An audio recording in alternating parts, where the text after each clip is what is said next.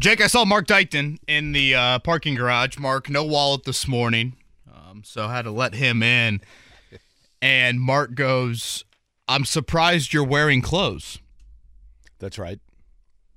It's not usually something that a lot of people, but frankly, even my wife says to me very often.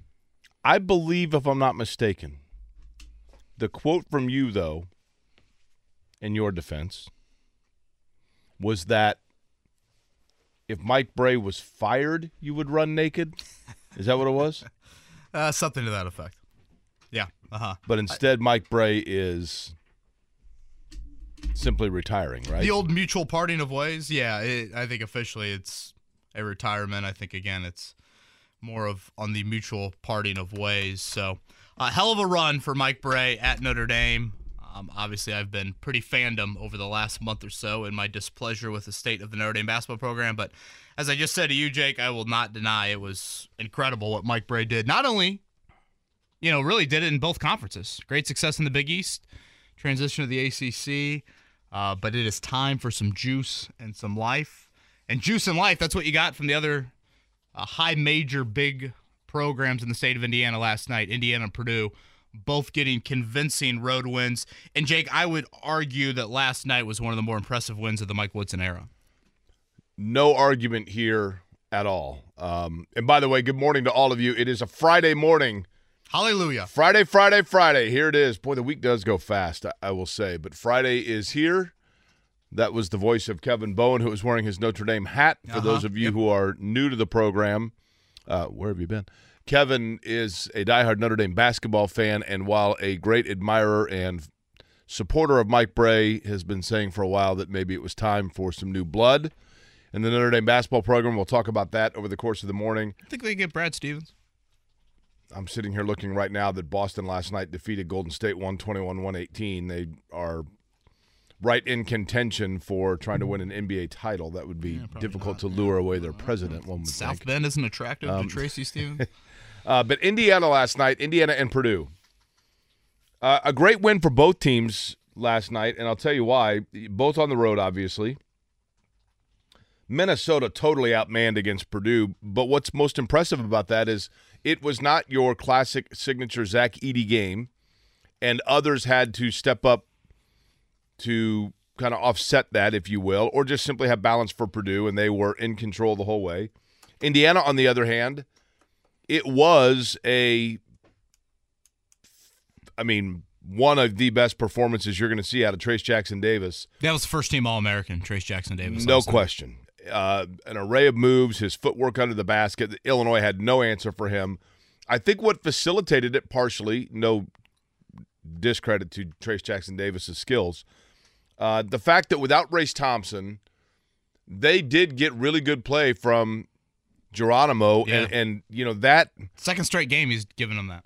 Totally, and that means lack of double teams on Trace Jackson Davis, and you see what happens, right? Yeah, I was very confused by Brad Underwood's refusal to double team Trace Jackson Davis, and honestly, Michigan State now coming up on Sunday, that's kind of their MO. We saw that and how they tried to defend Zach Edey on Monday. Michigan State, by the way, an important win last night at home over Rutgers. I think that helps Purdue. But, yeah, Trace Jackson Davis was, again, first-team All-American, good last night. Mike Woodson took that early timeout. They were down 4-0. You don't typically see coaches do that. And then after that, they go on a 12-0 run, and they pretty much led by what felt like double figures the rest of the way, certainly throughout the second half. You know what, Jake? I'm kind of reminded this watching Indiana play this season. They need to get something out of this year. Like, it's very important to get something out of this year because, in all likelihood, the two best players on the floor last night for Indiana, the two best players on their basketball team, are probably not going to be there next year in Trace Jackson Davis and Jalen Hood-Schifino. I would agree on – this is going to sound crazy, Kevin. Like, I think Hood-Schifino will get drafted in the first round, late first round right now. I talked to somebody – an NBA scout recently who said that they believe that he has now played his way into the first round and that he would be a first-round selection. Now, not a lottery selection probably, to your point, but a first-round selection. Trace Jackson Davis, on the other hand, Does he even have eligibility left? He has a year left. Is that the COVID year? When you factor in it does feel like, I mean, he clearly has emerged as a big leader for them. This is kind of his program at this point. But depending on what happens around him, Kevin, the amount of money that he could make at Indiana through NIL with his Adidas sponsorship, for lack of a better word, and just the NIL money, compared with the amount of money, even though I realize that in the NBA it's a multi-year contract, but if he is a second-round pick, which I think at this point he is still a second-round pick, he would be getting non-guaranteed money and would be probably a guy that is a fringe roster player in the NBA next year. He may be better off coming back. Well, and what about the appeal of his brother on campus now? Yeah. Would that play into any of it with his brother transferring there? I mean, again, last night, 35-9 for him. And when you think about his play this season, Jake, it's not like we've seen any ounce of the NBA side of his game. Like, we haven't seen him stretch the floor, or we haven't seen him, dominate with the right hand. Like, he still is just a very, very, very good college basketball player. He did show better footwork, I thought, last night, though. Yeah, I guess, made from footwork, lateral movement, but yes. all of that standpoint. But the things that you thought you would see more of his NBA game, we really haven't seen any of that. But when Illinois is going to play them, or play him like they did, Trace has that capability. And really, it was very vintage of what we saw last year when they made that run in the Big Ten tournament. Obviously, what they did with Wyoming in the play-in game, that was a pretty special night for Trace Jackson Davis. As you said, Purdue stingy on the defensive end. Alan Karpik, who we've had on the show, had this, Jake. 39 points allowed by Purdue last night. That is the lowest they have given up on a team's home floor since 1944. Since 1944? Yes. The lowest they have allowed in a road game. I mean, what was the average point total in 1944, right? The team was the University of Chicago. Vaunted Big Ten opponent back then, right? That was a Big Ten opponent. 12 in the first Was it half. still a Big Ten opponent in 1944? I don't know if that was was that a marquee non-conference game? Hey, head up to 65. We'll stop at Fair Oaks on our way home if we get the win. Milkshakes for everyone. Hostile environment. They're like, listen, guys, when Selection Sunday comes on, we need a good non-conference win. That will help our RPI. That's right. They were worried about their RPI. Which I think RPI was a school at one point as well. When I watched Braden Smith, Jake, and I think I mentioned this a little bit in the fall with Braden Smith and Fletcher Lawyer, I get Villanova guard vibes watching those two. And you know what? I don't know if this comp makes sense, but I'll throw it out there and see if you agree or disagree with it. When I watch Braden Smith, I think Kyle Lowry. Okay. Probably not the exact body like type. Like a guy that you look at and you don't think that he's necessarily overly athletic, but he's like just creative and crafty and gutsy on the way he scores. Exactly. And like you just kind of look up and you're like, oh, wait, he's got like 5 rebounds in this game. And he has no business having 5 rebounds from a height standpoint. I've always thought Lowry was kind of an underrated rebounder for his size, and I feel that way about Braden Smith. Last night, 19, 7, and 7. I think Jay Wright would be the first to tell you because, again, that's kind of how he really turned that Villanova program into being heavy guard-centric. And Braden Smith and Fletcher Lawyer, those are two guys who just make you sleep well at night. So an outstanding performance on the road by the freshman from Westfield. Purdue is now 5-0 on the road in the Big Ten. So half of their Big Ten schedule is complete. They are a perfect 5-0. Jake, if you want to formulate a blueprint preseason to winning the Big Ten, I would say winning your first 5 road games is a very good place to start. By the way, University of Chicago bolted from the Big Ten in 1946. Do you think it was that loss? Yeah, that's a great. They're like, great, that's great question. it. I am not doing this 3 more years. No chance. Yep. We set a record. That's it. I think you have the same venom for their fan base as I've had for Mike Bray here recently. So what is your – when you have said that – and I know that – and I want to make sure that we're being clear here and people understand it. By the way, I had no idea. Did you know that Johns Hopkins is an associate member of the Big Ten? Did you know that? In lacrosse? Aren't they very good in lacrosse? That may be right. It may be just one. I think Notre Dame's in the Big Ten for hockey. They are. That's correct. Notre Dame is. But I know that you joke a lot about Mike Bray, and you've been making the joke, fire him. That part I know is hyperbole. But there are times with a coach where you can just tell that they've done an amazing job, but they've kind of hit the ceiling. You get that kind of with quarterbacks as well. Well, Jake. But can you expand on it? Okay. Mike Bray is probably I guess him or Digger, you'd argue, the greatest coach in Notre Dame basketball history. Look at how the greatest coach in Purdue history's final 4 or 5 years went. Yeah. Look at how the greatest coach in Indiana basketball history's final 4 or 5 years went. I think we all just assume right off into the sunset, Hollywood ending, Sweet 16s and Elite 8s, and in Notre Dame's case, those were exceptional seasons. So in Notre Dame's case, it's more like, did you win a game in the tournament? Would have qualified as a great year. I don't want to compare Mike Bray's resume exactly to Gene Cady or Bob Knight, but you know that firsthand, Jake. I mean, Purdue was struggling to make the tournament there late with Gene Cady. In Indiana's case, they were struggling to get out of the first round with Bob Knight over the final few years. So, I got a lot of pushback, just from people and saying, like, you don't understand how good of a run Bray had and all this. Bray has admitted in recent years that, like, he's had to be re-energized a bit. And last year, the late season resurgence for them, winning the play-in game. I mean, hell, they were a possession or two away from going to the Sweet 16. But again, they still were a play-in team last year. They have not made the actual bracket. Like, if you take out the play-in, they have not made the 64-team bracket since 2017. And that's just a lull that you can't have. Again, I have a ton of respect for what he did, and my brother has instilled in me that for 2 decades, for Notre Dame basketball to achieve the amount of success that Mike Bray had it at, again, going from 2 conferences, I think that's a big deal. Going from the Big East, going to the ACC, it is pretty remarkable. Having said all that, bring him to our PBR party because he's a fun dude. He would be fun at our PBR party. And time to get some new life, new But blood. here's the thing, though. What if our PBR party is, and I don't know that this is going to be the case, but what if we did it on, like, the opening days of the tournament? Is he going to be free? The only thing he'll be doing, knowing Notre Dame's history, probably. Well, the only thing he'll be doing those days, he'll be on TBS probably. I think that's usually what he's done lately during the tournament.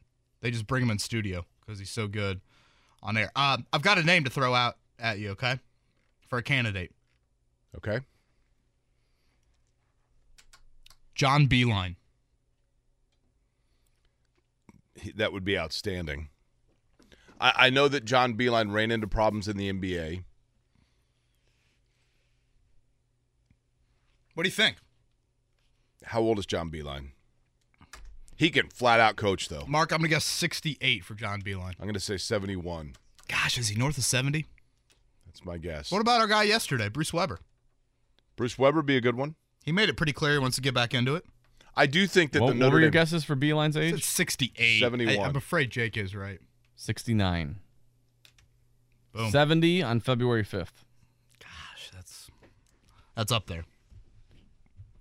You know, the great Ed Sorensen once said to me, when you're talking about coaches like that, he used it as a metaphor, not a metaphor, but a phrase for life.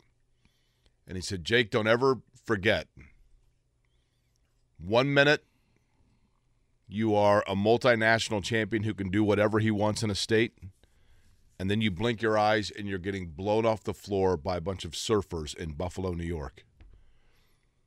And that was the last game of Bob Knight. They lost to Pepperdine. They got absolutely blown off the floor in the 2000 NCAA tournament, and then we know what happened.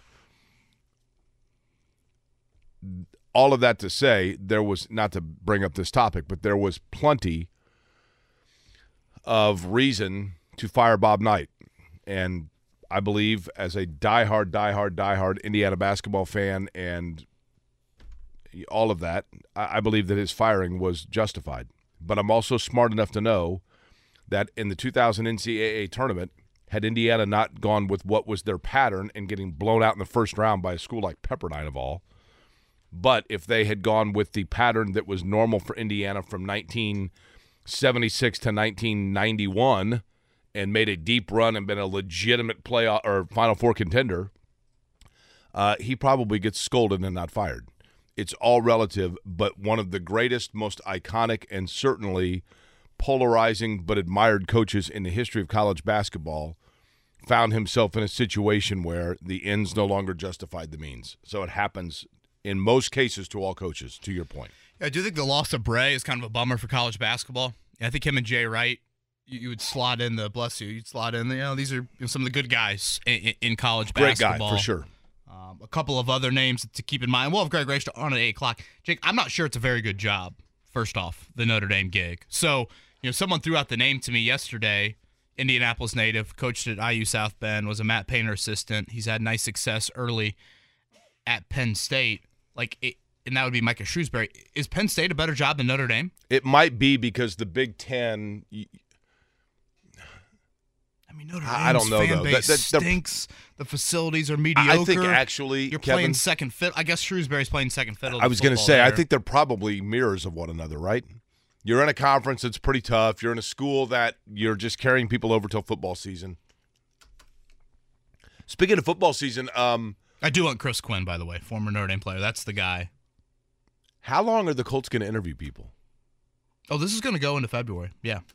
And, part of it, Jake, is that your hands are a little bit tied this week because the rules state that the divisional round candidates, which I think the Colts have added 5 names to that list, you either are interviewing them today or you got to interview them after their game Sunday, Monday.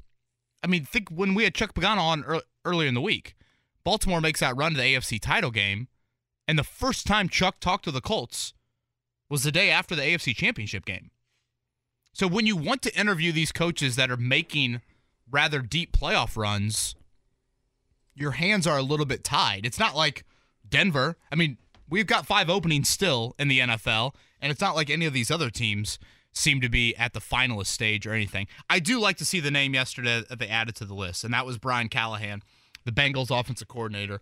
When all of this chatter started, and obviously Frank Reich got fired in early November, the 2 names that I was most intrigued by, DeMeco Ryans and Brian Callahan. For those that obviously follow the NFL, they will know the Callahan name. Yes, he is the son of Bill Callahan. Jake, if you're looking for the candidate that has the best quarterback background, who's worked with the most notable quarterbacks, Brian Callahan is that. Peyton Manning in Denver, Matthew Stafford's position coach for a couple seasons, Derek Carr's position coach after that, and most recently, of course, he is the offensive coordinator for Joe Burrow and the Cincinnati Bengals. Now, he doesn't call plays, so may I ask a really dumb question here? I mean, I'm almost embarrassed to ask it. It's such a dumb question. It's like a daily occurrence, Mark. People just waking up on a Friday are going to say, I didn't think the week could end with a dumb question, but that's the dumbest of the week, okay? When the Colts announced that they have requested permission to interview Brian Callahan, or they have requested permission to interview Leslie Frazier, whoever it may be, does that mean they simply have asked permission to see if they are interested in the head coaching job, or does that mean that they went on LinkedIn, which we know is the Tinder for business people, but they went somewhere and saw that Brian Callahan had expressed interest or quote-unquote applied for the job, and thus they have an interest? In other words, is his resume in the pile, or are they asking for permission to ask him if he wants to submit a resume? Yeah, I believe the NFL sends out, a pretty extensive document each year of these are candidates that we feel like around the league deserve looks.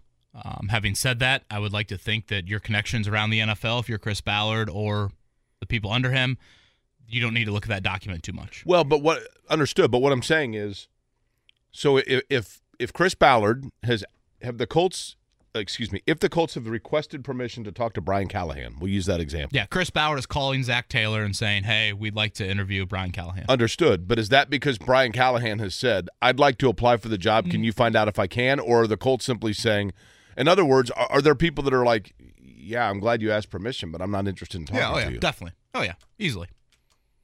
Yeah, again, Chuck said that to us earlier in the week of Ryan Grigson, I think it was, calling John Harbaugh, and John Harbaugh bringing Chuck into his office and said, is this something that interests you? Do you want to do this? And Chuck said, yeah. So, boom. They were able to facilitate I wonder if that. they do not. I mean, for the most part, I wonder if they don't publicize that they've asked permission until they know that there's a marriage on both sides of interest. Yeah, obviously you can go behind the scenes a bit. Like if Jennifer Aniston told me she's not going to go with me to the Golden Globes, I probably wouldn't tell people I asked unless she was considering going with me, right? Mm-hmm. Right. Good realistic analogy there on that front. You're right. There's no way she wouldn't go. Woo! Would Michael Lewis take the Notre Dame job? Here's the thing. He's got to hold out for Bloomington, doesn't he? That's it. I would think it would be easier to go from Muncie to Bloomington than it would be to go from Muncie to South Bend to Bloomington.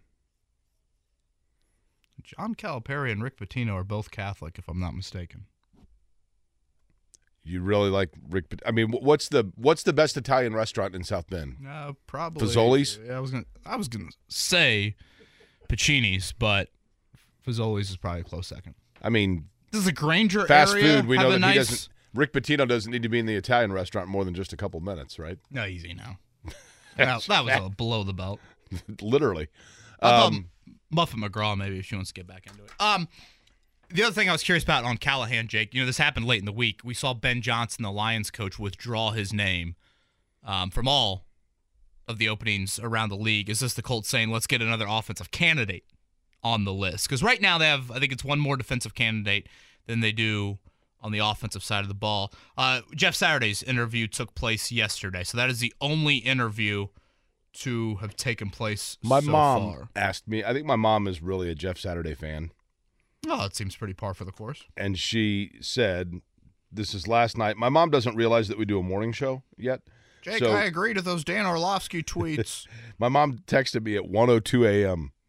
Just like her son. Do you think that Jeff Saturday has a chance at this point? And your response?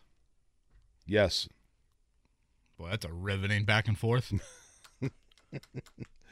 Any context? Any? Well, it was 1:02 in the morning.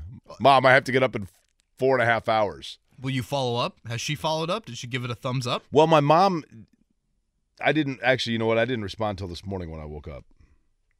I think I was awake when I got that, but I was like, but I fell asleep.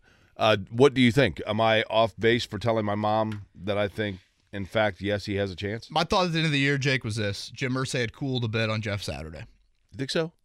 At the end of the season, that was my thought.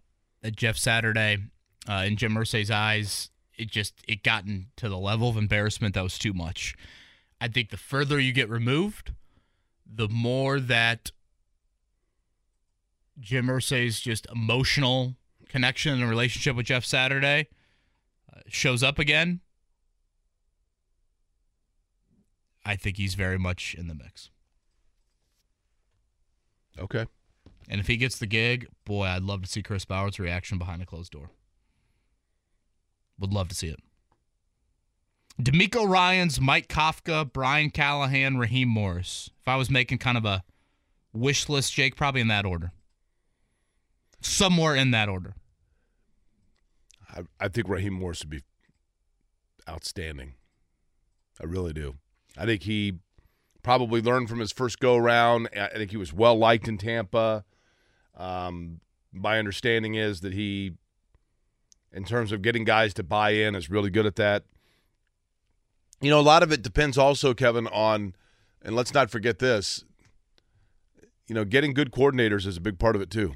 And, who would he bring? I mean, there are a lot of questions that go into play there. Our final 9 o'clock tips of the season for the Pacers, tonight and tomorrow, Denver and Phoenix. I was thinking with Phoenix, Jake, Monty Williams, Notre Dame grad. The Suns, kind of in a little turmoil, new ownership group. Could that be their Mike Woodson type hire for the Irish? Maybe? He seemed okay. You imagine leaving an NBA job to go coach Notre Dame basketball? I would think that the job he has, although think about it. I mean, under 500, Phoenix, a team that was right on the cusp, and and he was kind of the flavor of the month. It's shocking how poor they've been this year. Yeah. No, he probably wouldn't take it. You're right, but you never know. I'm fascinated to see how that job is viewed on a national scale. And again, I'm pleased that Notre Dame has done this, and that Mike can have the final month and a half, 2 months to be celebrated a bit, and at the same time, Notre Dame can get a head start on things. So a whole lot to get to on this Friday edition of Kevin's Corner. Greg Rakestraw going to join us at 8 o'clock. Sounded like the Jags almost got a W last night up at the fairgrounds. Boy, they need one. 3-17 now. Yeah, Rake was on the call for that one. James Boyd, the Fighting Illini product, can only imagine what his mentions looked like last night. We'll talk a little Colts with him coming up, and obviously a lot about Indiana and Purdue getting convincing road wins. Extremely impressive by both IU. One of the finer performances of the Mike Woodson era with an outstanding effort from Trace Jackson Davis. Good Friday morning to you. Kevin Bowen, Jake Query, Mark Dykton, 93.5, 107.5 The Fan. The Morning Checkdown, brought to you by Ball State Basketball. Get your tickets at ballstatesports.com on 93.5 and 107.5 The Fan. Speaking of Ball State basketball, they are in action coming up tonight. As a matter of fact, at Kent State, Cards coming in on a 2-game win streak. They are 13-5 overall. Kent State, though, 15-3 and 5-0 in league play. That game tips at 6:30. But last night in college basketball, Indiana over in Champaign. Sensational in terms of their front court play. Trace Jackson Davis, 35 points. Jordan Geronimo added 13. The two of them combined to go 21 of 27 from the floor. Indiana winning 80-65. But afterwards, Tone Loc talked about the performance of Trace Jackson Davis. And we go a little something like this. Hit it. My thing is to put him in a position to be successful. He's got to finish it. And I thought tonight, we went to him. I mean, I rode him. Pretty much 90% of the plays was geared to get him the ball. And I would have been foolish not to do that, until they actually stopped him. And they didn't do that tonight. He kind of had his way, and we kind of played around him. So that was kind of nice. Hey, that was a live audio, right, Mark, from the trip back to Bloomington? Yep. Yeah, to lead off there. Trace Jackson Davis, again, outstanding. First-team All-American type of effort. Up in Minneapolis, it was a 7 o'clock tip, 6 o'clock Central. Minnesota never showed up. Purdue was absolutely outstanding in that one. One of the best defensive performances in program history out of the Boilermakers. They held Minnesota to 39 points, 12 in the first half. I believe they said on the telecast that was the tied to fewest Purdue had ever allowed in a first half. Braden Smith, 19 points, 7 rebounds, 7 assists. As I mentioned earlier, I just get like Kyle Lowry, Villanova guard vibes and watching Braden Smith do a little bit of everything. Purdue now off to their best start in program history. That is 18-1, 7-1 in the Big Ten. 5 of those wins on the road. And they got help from Michigan State last night, considering they already have won in East Lansing. Michigan State beat Rutgers. If Purdue can beat Michigan State at Mackey a week from Sunday, that would do a whole lot to Purdue's pursuit of a Big Ten title. Last night in the NBA was Chicago over Detroit, 126-108. Mike. Sorry, my mic. Did you turn my mic off? No, again? I don't touch your mic. I don't think that's accurate. It's Did you 100% break? accurate. Is the other mic broken? Did we determine? Yeah, this? Kevin is being finger pointed at. And I feel like unfairly, we did the entire show yesterday with this mic working. We also did a couple ad reads after the show with the mic working, and all of a sudden, JMV is saying that I broke it. There's a show between the two. There's a midday show, right? And I don't understand why that wasn't involved. Do I need to point out the fact that does that mean that was JMV sitting in this seat yesterday? I don't know. Because I came in and somebody had their computer up. Mm-hmm. Somebody didn't log out. Oh, geez. Yeah. How'd that history look? I came in and the Google search was all nothing but Greene County restaurants and bars. Yeah, What's going on? What is going on here? No shock there. Yacht Rock! What do I need to play for the Saturday night takeover? R.I.P. David Crosby. Boston Celtics 121-118 over Golden State last night. It was Minnesota over the Raptors, Phoenix over the Brooklyn Nets, and Philly over the Portland Trailblazers, 105-95. All of those games, I'm assuming most of you in Indianapolis are not overly enthralled about, but you might be. The fact the Pacers tonight in Denver taking on the Nuggets, 9 o'clock tip. Is tomorrow a scheduled loss for the Pacers? Back-to-back off the altitude game. Phoenix does not play tonight. They could go climb Camelback. Oh, I've done that. To acclimate after the Denver altitude problem. Yeah, don't know how that would be. Goga carrying, Benedict Mathurin on his back. That's right. Hey, we got to keep you healthy for tonight. We'll get to the NFL divisional schedule a little bit later in the show. Again, 2 games tomorrow, 2 games Sunday. Offer some picks on what I think a lot of people believe is the best weekend in the NFL season. The other big news, somewhat locally, that would be Mike Bray retiring after 23 years at Notre Dame. I didn't realize this until I didn't realize how bad it was. Notre Dame had not made the tournament, Jake, since 1990 when Mike Bray got there in 2001. See, I thought of, Digger Phelps also. I mean, was Digger Phelps, did the end of the Digger Phelps era, like we talked about with other coaches, just you kind of get to a point, I think, where guys are just, I'm not going to say checked out, but maybe players tune them out. Hell of a run for Mike Bray, but much needed, some juice, some life, so he'll retire at the end of this season. Again, some Colts coaching news yesterday. One candidate interviewed, a new name on the list. Anybody standing out for Jake? And you know what? You hate to say it right now with the Pacers. We can do a tankathon for them. They are now in the lottery mix with their current standing. This recent slide has put them in to the lottery. Do you want to do a tankathon right next? So we're going to have to do a tankathon, I think, on the other side. Okay. How about break? Matt Ryan joining the Saw that CBS CBS crew? Sports, yeah. So that is what, Bills-Bengals lead-in on Sunday? Yep. So if you're a Colts fan and you want Matt Ryan to retire, you should cheer for him to be good at TV on Sunday? Yeah, CBS Sports Networks where he'll be on. That other pregame show is what it's called. So he's not with He's going to be on the NFL Sims Today also, but he's doing Boomer both. So he's going to be on CBS Sports Network and then do the regular NFL Today show. He was supposed to do the primary. He was supposed to be the primary studio guy, and then at the last minute, the owner of CBS called and said, let's actually put a rookie in front of him, and so they yanked him, and then he got relegated. Oh, I see what you're doing there. Third-string status. What's Nick Foles doing here? Sam Ellinger. That's right. Yeah. This other guy's a little more mobile around the breaks. Let's give him a shot and see what happens. Kevin and Corey on a Friday right here, 93.5, 107.5 The Fan. Hey there, good morning to you on a Friday. Jake Corey along with Kevin Bowen. Mark Dykton spinning the hits this morning, right, Mark? Crosby, Stills, Nash, and Young for a reason. David Crosby passing away yesterday. Actually, I believe on Wednesday, but it was announced yesterday at the age of 81. A fascinating life, obviously. I was reading about just kind of his journey and the different things, the different projects with which he was involved. Of course, later in life, fathered 2 children through artificial insemination, but with Melissa Etheridge. I think What's a name? Melissa Etheridge, by the way, serendipitously, a couple of years ago, Shannon and I went to the state fair, and Melissa Etheridge was playing the free stage, and I'm like, that has to be like a tribute band, right? And then we went. I've never been like some diehard fan. We ended up watching the entire show. Fabulous entertainer and great singer. But at any rate, David Crosby passing away on a Friday. He didn't pass away on a Friday, but today's a Friday, so good Friday morning to everybody.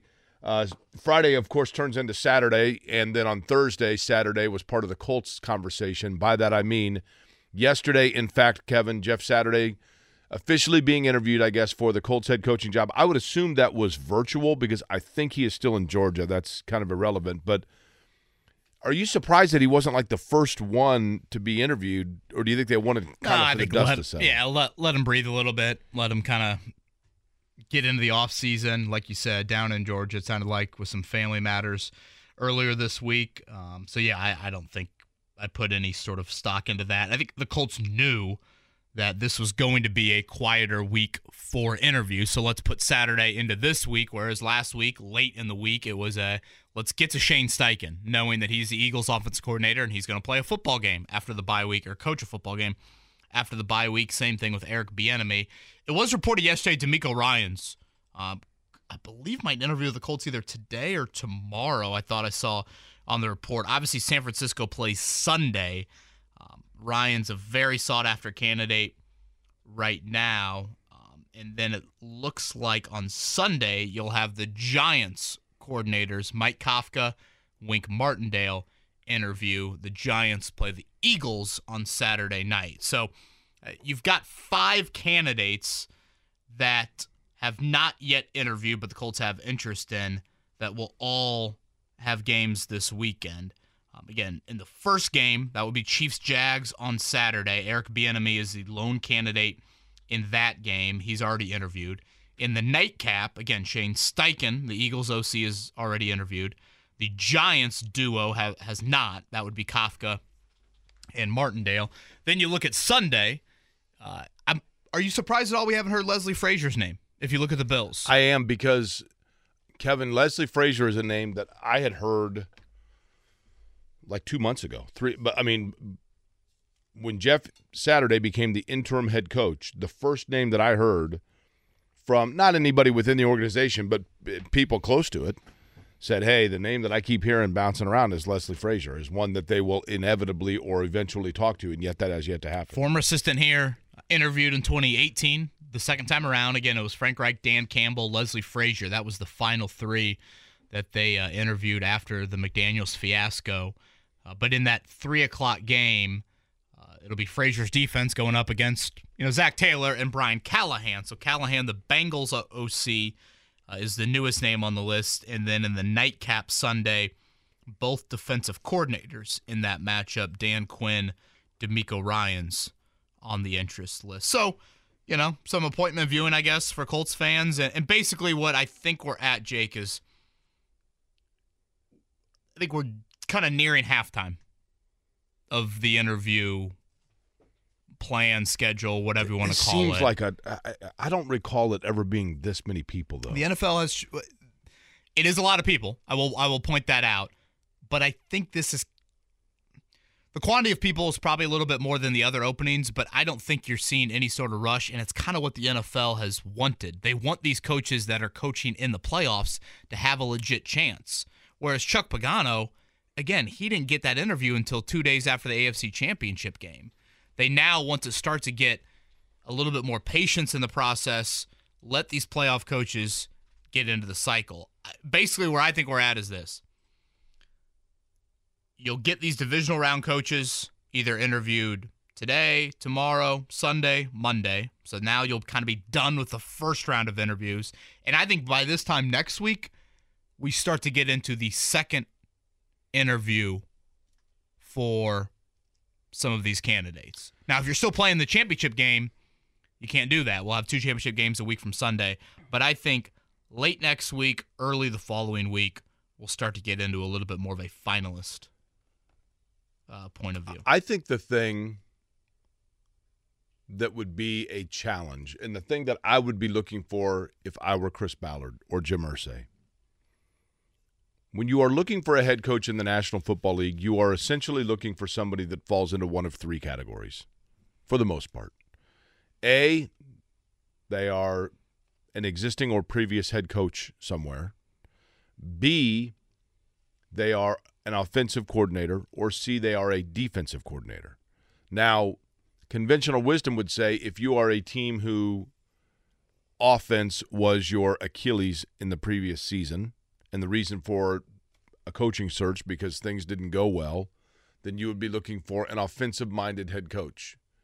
Except for that they just had an offensive-minded head coach who had come from an offensive coordinator background in Frank Reich, and the offense was the issue. And maybe that was because you had too many chefs in the kitchen. Maybe that's because you had a head coach that I would argue was only really an issue this past year. I think the first 4 years. Agreed, but I'm saying, this year in terms of when everything went awry, that they literally – their offense was like historically B. Arthur trying to run a halfback sweep. It was stagnant, right? And what you have to ask yourself, and I know that the ultimate answer would be, we'd like to see a mix of both.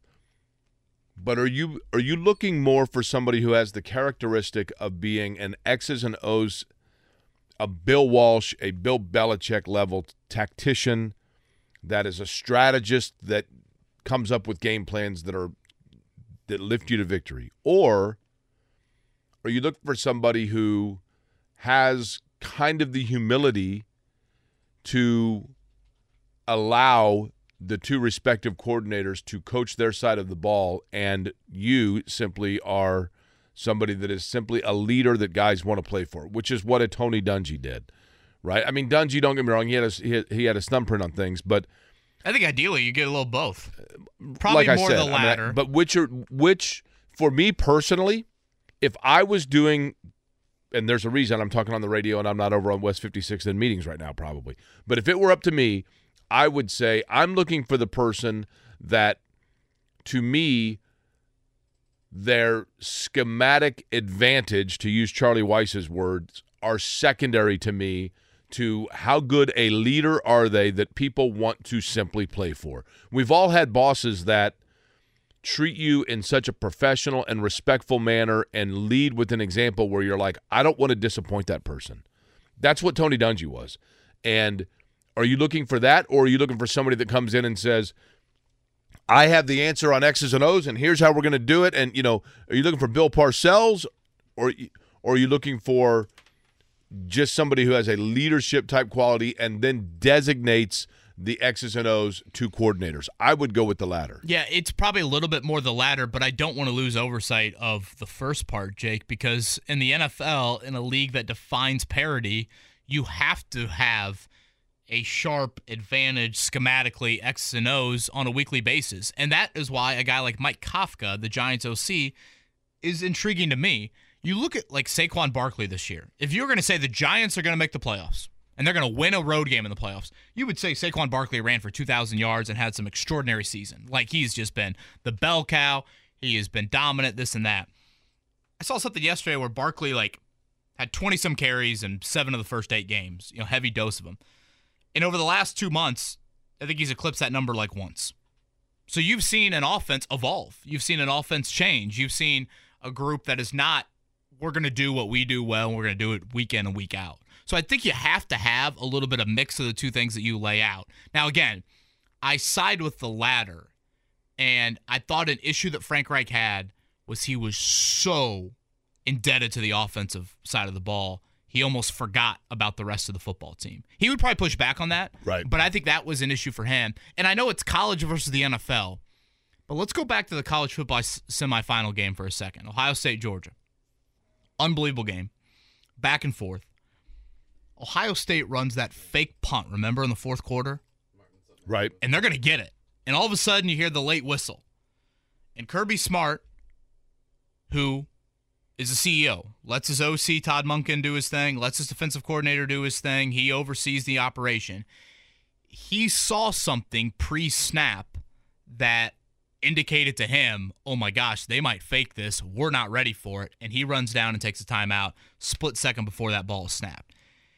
If that's Frank Reich as the head coach, Jake, there's probably a good chance that Frank Reich is looking at his call sheet, talking with Matt Ryan, Stetson Bennett, whoever, if you want to continue out the analogy, and saying, all right, when we get this ball back here on the punt, oh, wait, did they just fake it? Right. And so I think that's the aspect to Nick Sirianni has adopted this. Even though he's an offensive coach, he gave up play-calling duties. Brian Dable at the Giants gave up play-calling duties, even though that was their offensive background. I think the expectation was you would do that. So, again, I think it's a little bit of both, but players, I think, also want to walk out of a meeting room and want to get on the field on Sunday and feel like, I really like our game plan. Well, that's it. I feel like we've got an advantage schematically, along with I want to play for that. Okay, you've seen Forrest Gump, right? Oh, yeah. That was me on the Mike Bray news running down the neighborhood, by the way. What's that? Running out of my I thought house. you were Frank the Tank. I just felt like running. But do you remember when Bubba and Forrest first meet Lieutenant Dan, and Forrest says, I hope we don't disappoint him, or something along those lines, right? That was really good. Thank you. But that's the kind of coach I want, is one that just has a leadership about them where they're not necessarily overly, Lieutenant Dan was not the drill sergeant from Full Metal Jacket, right? Was Jeff Saturday more drill sergeant or more I don't want to disappoint? The players seem to like a little bit of drill sergeant. With Jeff Saturday, I don't know the answer to that. The problem is Jeff Saturday was he was put in a tough spot because he was just the interim. And, Saturday's biggest problem, I think, Kevin, was that he was airdropped in with this hodgepodge of coaches that half, were bought in, half weren't, one left. I mean, it just was he was put into a terrible situation. I'm not defending him. I'm just saying, to be fair, it's apples and oranges because Jeff Saturday was put in a situation where there was no one around that asked for Jeff Saturday or that was expecting, is probably a better way of saying it, Jeff Saturday. Whereas you bring in a new head coach, he has a meeting at the beginning of the year. He's got coordinators that he brought in that want to work for him. You might have had guys that were wondering why they weren't the one that was the interim head coach. So I just think you definitely did. A bunch of different chefs in the kitchen. But I just want a guy that people say, I don't want to disappoint that guy. As opposed to, man, I got to play hard because if not, then this guy's not going to put me on the field. I feel like Frank Reich was the disappointment guy. Maybe. I think they could be looking for a 180 on that. Reportedly, again, Brian Callahan, Bengals OC, will interview today. That is ahead of Sunday's matchup with the Bills. And then reportedly Dan Quinn, who I know JMV is a big fan of, one of two people on the list that have head coaching experience. He will interview today. Obviously, these are virtual with the Cowboys and the Bengals respectively playing on Sunday, both playing road games.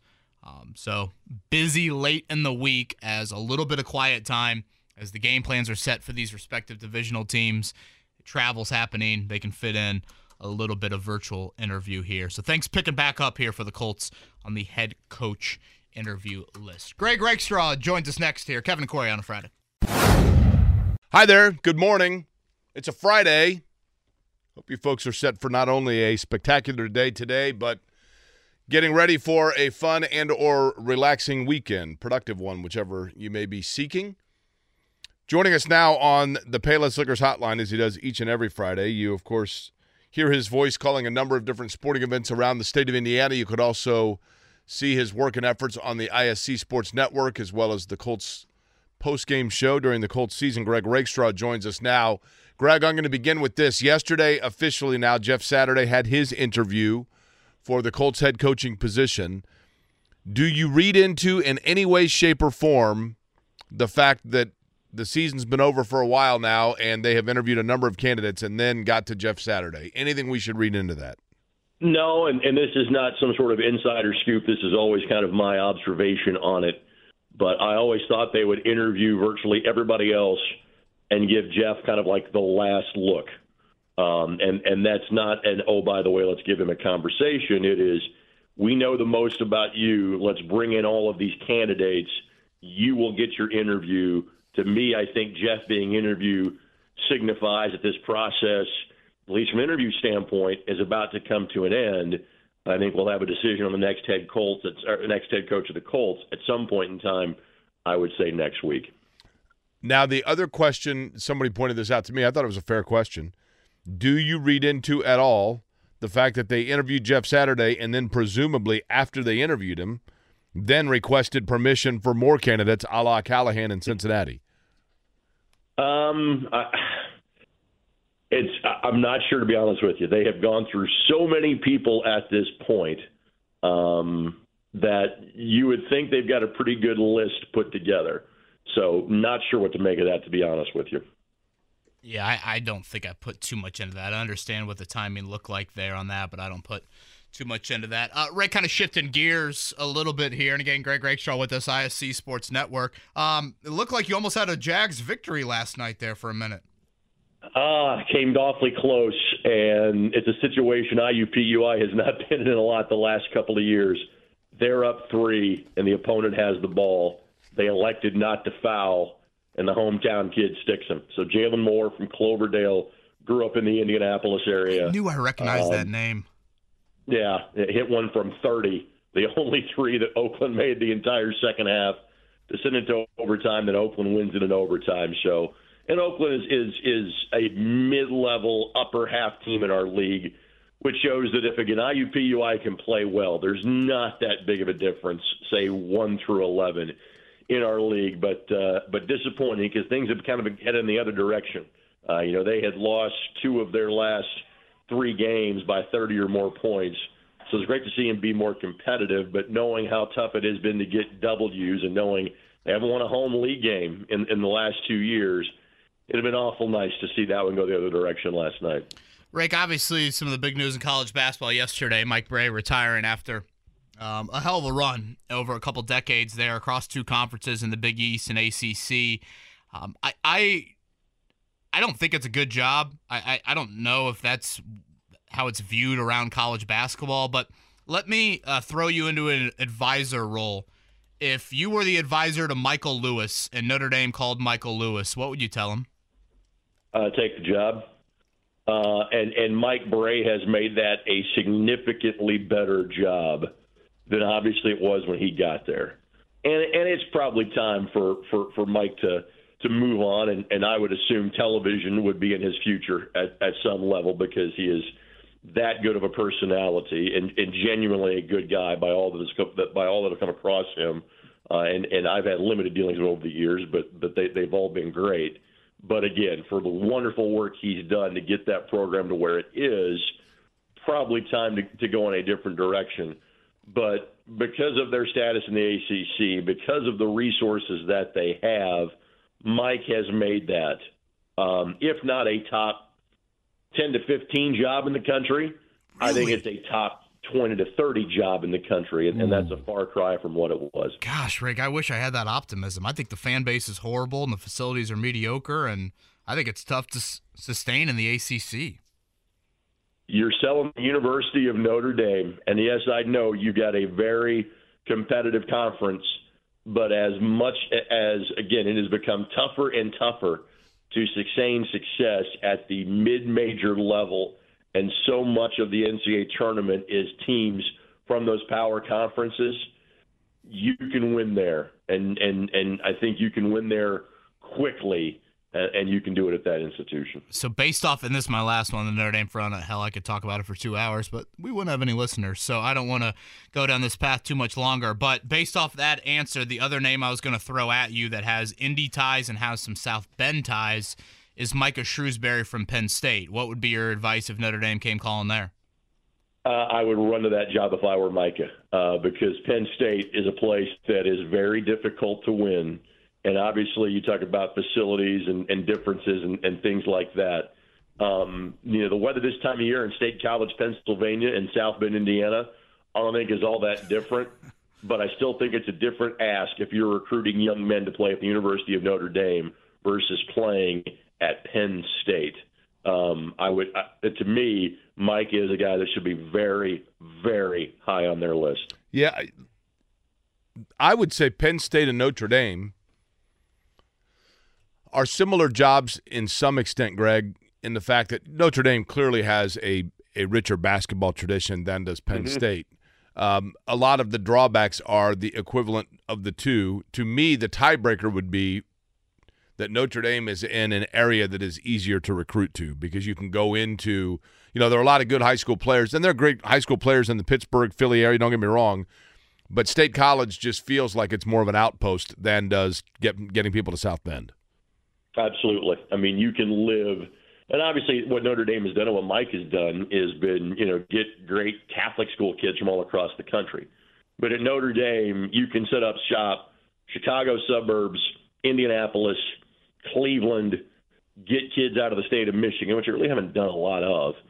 But the other thing that again, everybody has access to now, and I don't think Notre Dame's academics are going to stand in the way of this, given the amount of transfers that Mike Brey has brought in previously, is you can hit the transfer portal.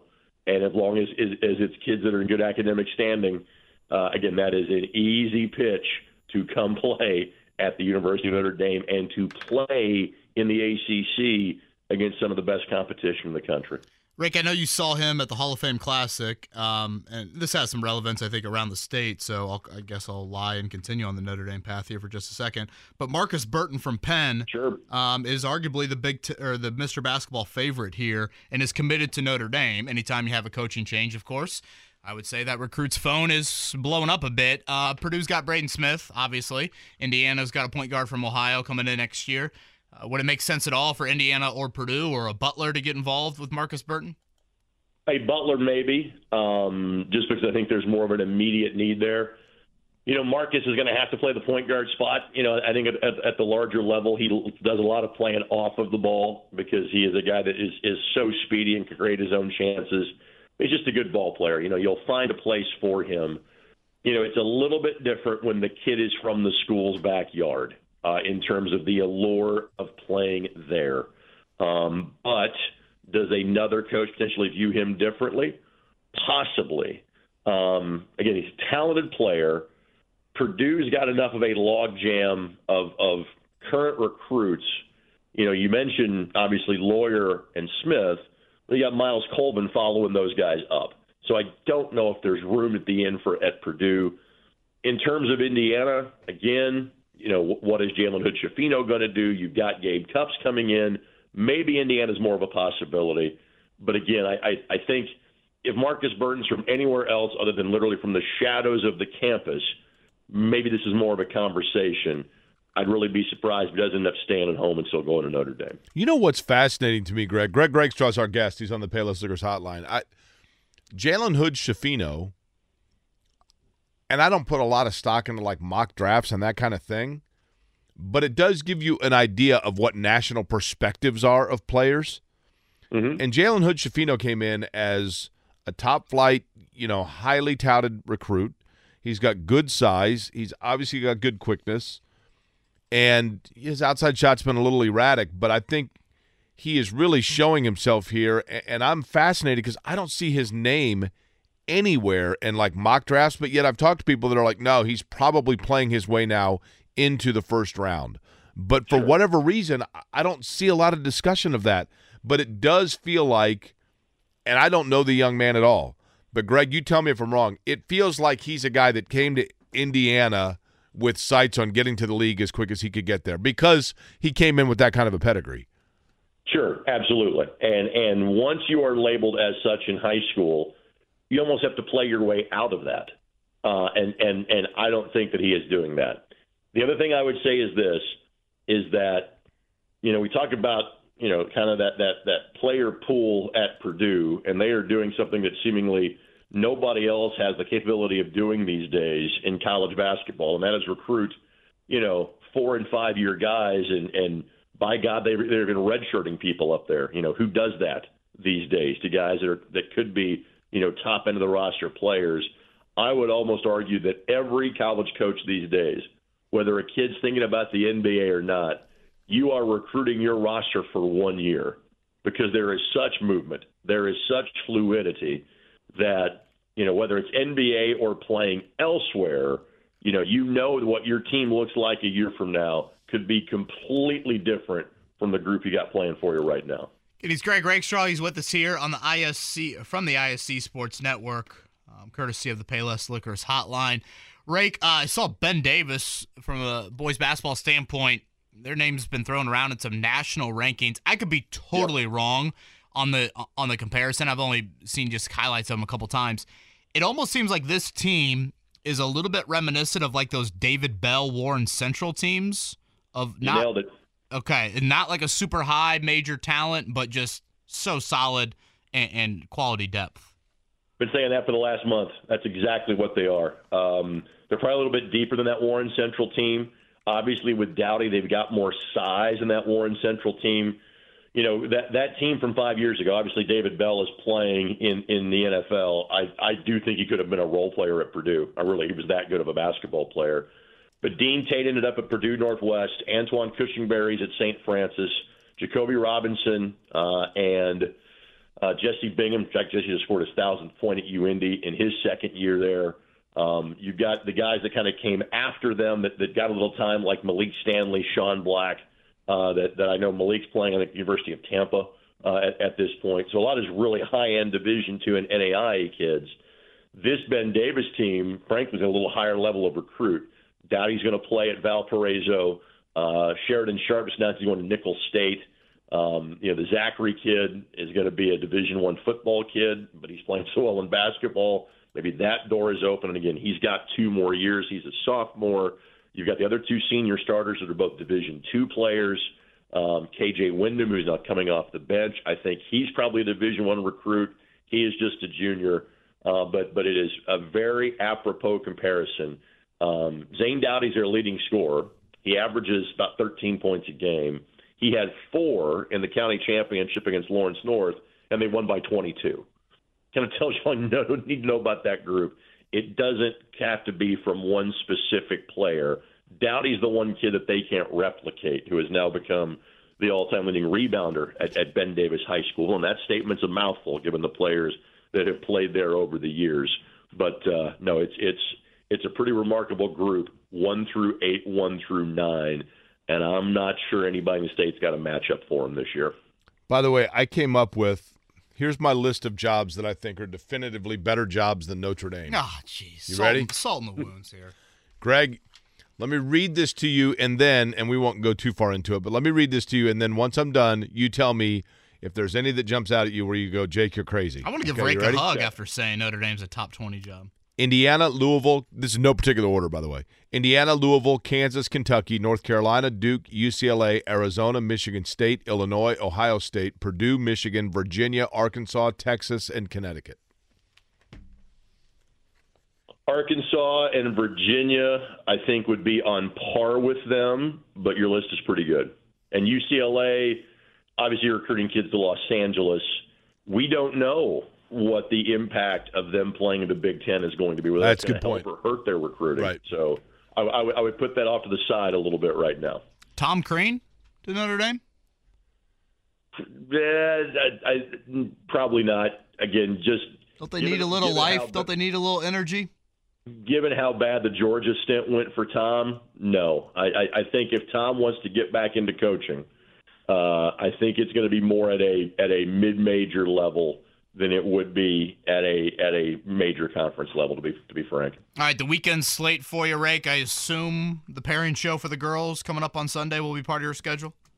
That is correct. So Lawrence North, North Central tonight, IUPUI tomorrow afternoon against Antoine Davis and Mike Davis and Detroit Mercy. And then tomorrow night, Carmel and Brownsburg checks in at number 3 in the polls this week. Antoine just set the record, right? Most threes in NCAA history? Correct. And again, I'm happy for the kid, and I'm happy for anybody that went through the COVID year that they get extra time. This is his 5th full-ish season because really, I don't know how many games, like IUPUI that year played 18. I'm assuming Detroit Mercy played about 24, 25 that season in 2021. But yes, he is one of the most prolific scorers in the history of college basketball. He also gets the benefit of playing something close to 5 full seasons. He so also there is a bit of an asterisk with that. And a phenomenal shooter, phenomenal scorer. Don't get me wrong.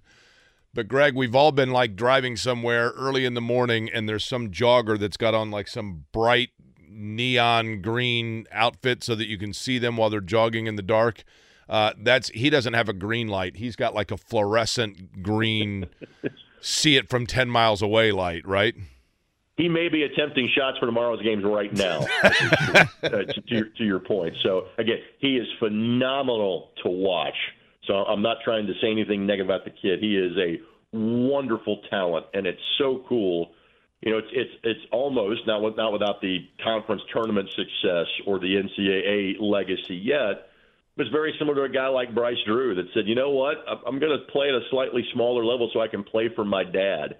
Antoine is doing that because clearly how he has played, even if you questioned his size and his skill set, you know, as going into high school or going into college, now you got 2 or 3 years of examples. You know, he could easily be playing at a higher level, but he's not. He's chosen to stay and play at home for his dad, and there's something that I really have a great deal of admiration for that. Rake, enjoy all of that on the weekend schedule, and we'll talk to you next Friday. Thanks, fellas. That's Greg Rakestraw right there on the Payless Liquors hotline. He brought up David Bell earlier. I checked David Bell's rookie stats. 16 games played for the Browns, 24 catches for 214 yards. Played a decent amount offensively, played some special teams as well. Of course, Cleveland with that quarterback change. But that was the rookie year for the third-round pick. Is that right for David Bell? Does that sound right?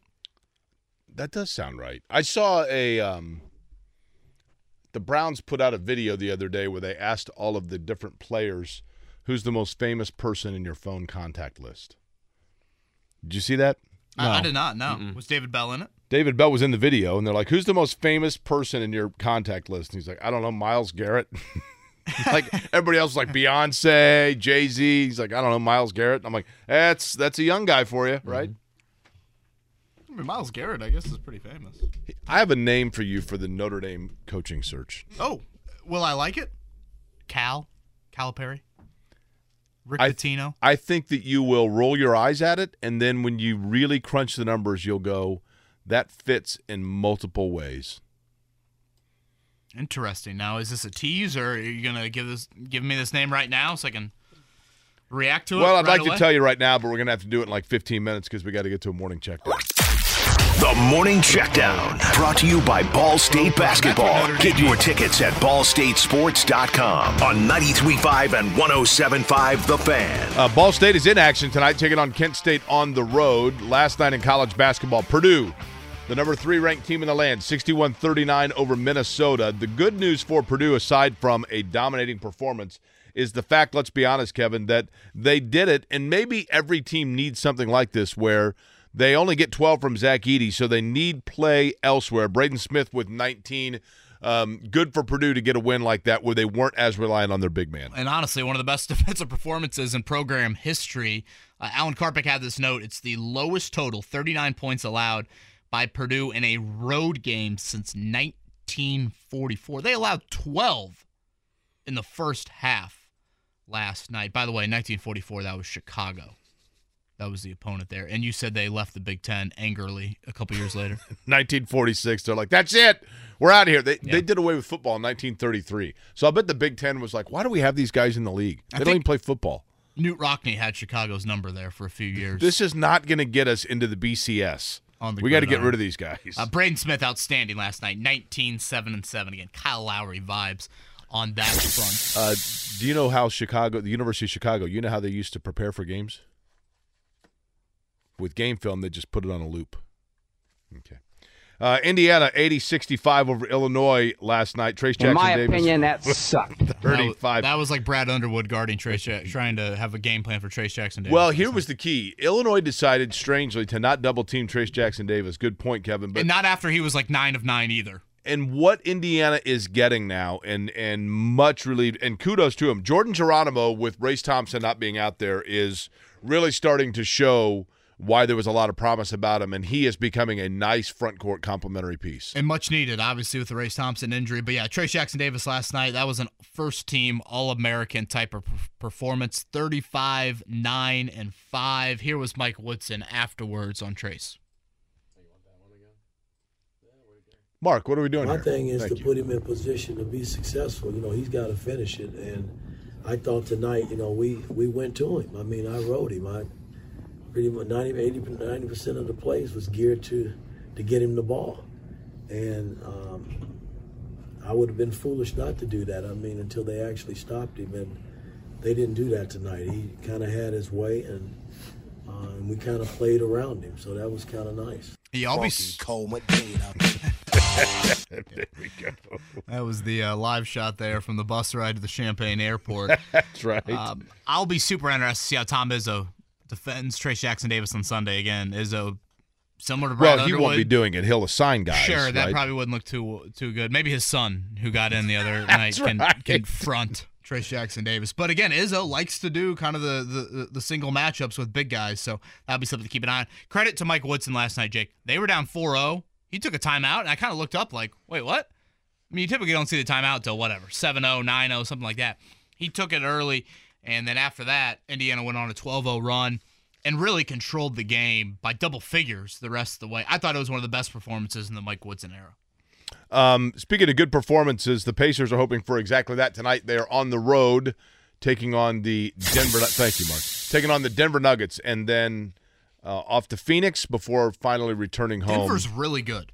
Denver is really good, and Phoenix is not as good as you would think. Yeah, Denver's won 10 of 11, 15 straight at home. Phoenix has lost 9 of 10.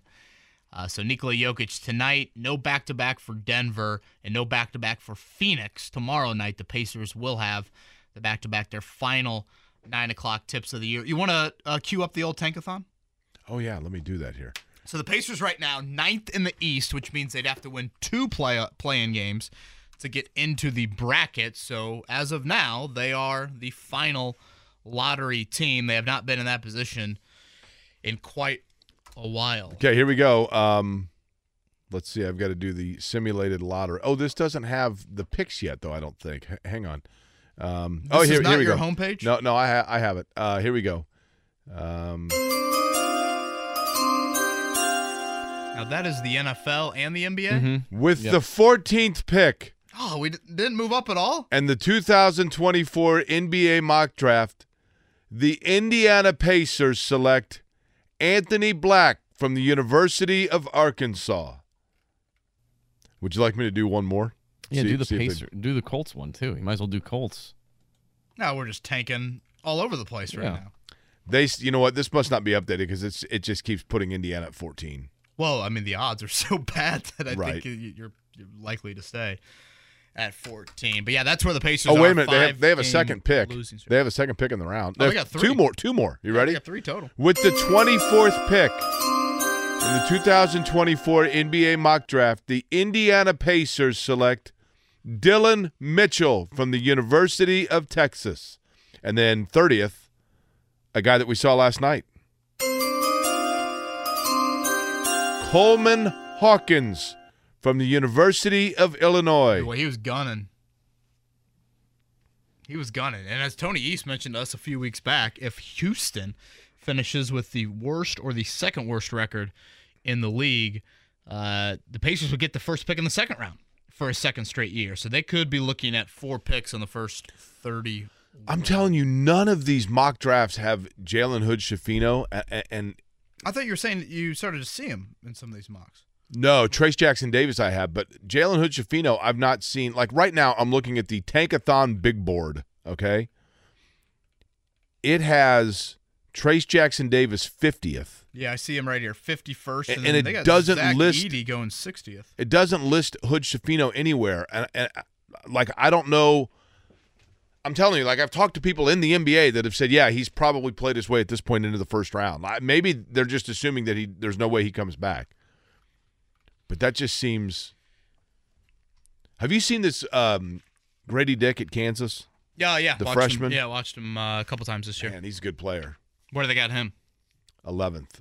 He's a really good player, though. He can shoot. He's active. He's 6'7". Yeah, pretty athletic. Yeah. So this other mock draft site has Jalen Hood-Schifino going to the Pacers at 24. See, that's in the ballpark. I'd be. I mean, the Pacers just have a little bit of a logjam in the backcourt. I'd be totally good with that. Yeah, I think he'll be a nice player. Yeah.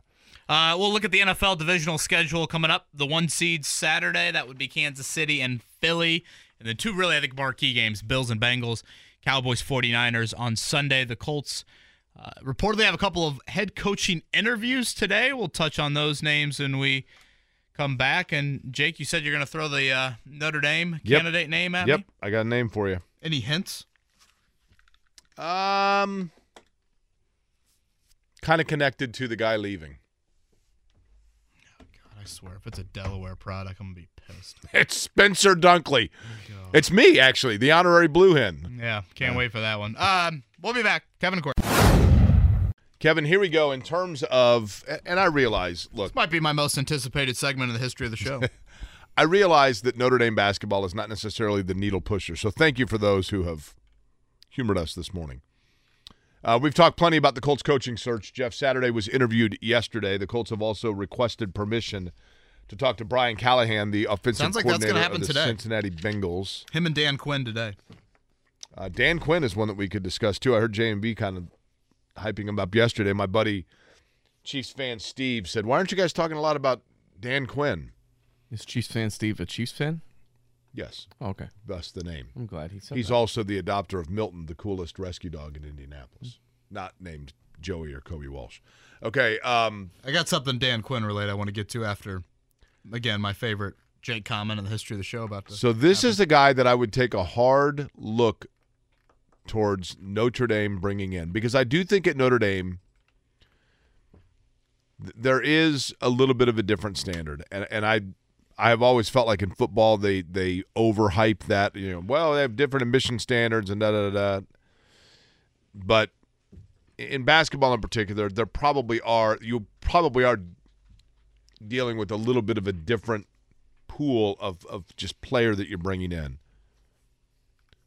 How about a guy that is currently in his third stop? His first job was at a big program. He was there for 4 years, and he won 56% of his games. Went to a Sweet 16 in the NCAA tournament.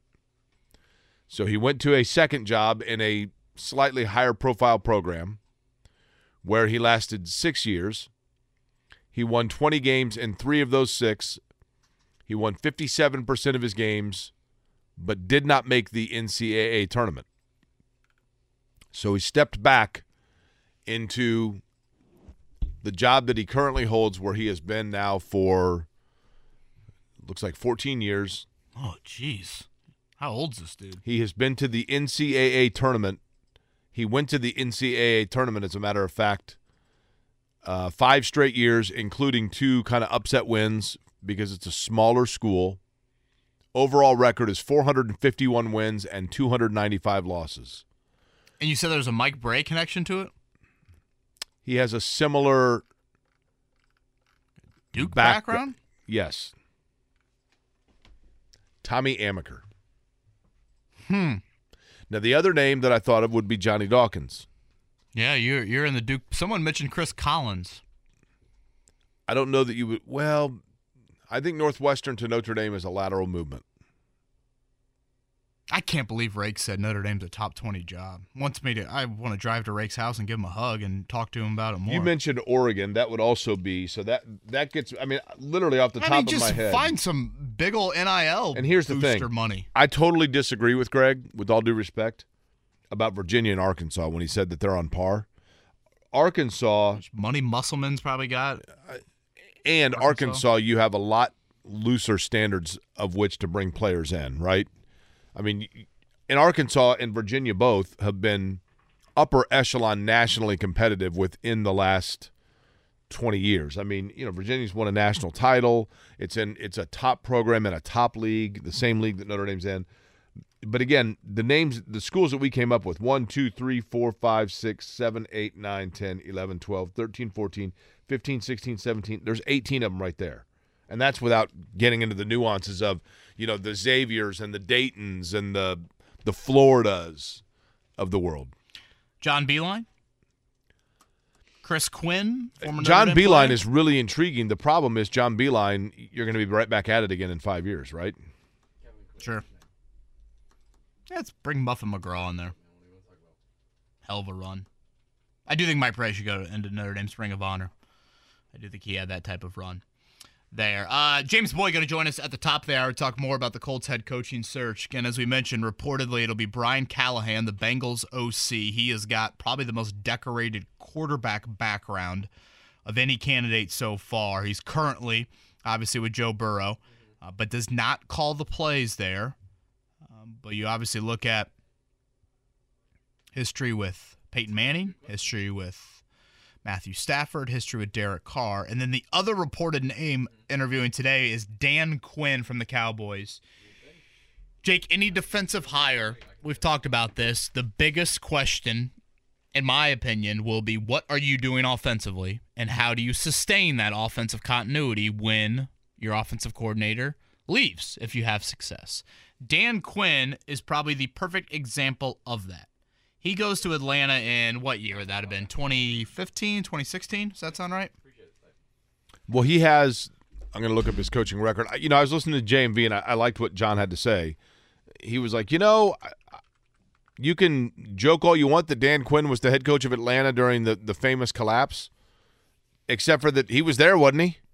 I mean, he got to the Super Bowl, right? And he's been there. He knows that I do think that being a head coach, just in terms of the time you got to put in, the egos you've got to massage, the meetings you've got to coordinate, there's just so much that goes into it that I think having a guy that's been through that, it depends. I mean, here's the question, Kevin, that I think the Colts need to ask themselves. Can we focus on Quinn for just a second? Yeah.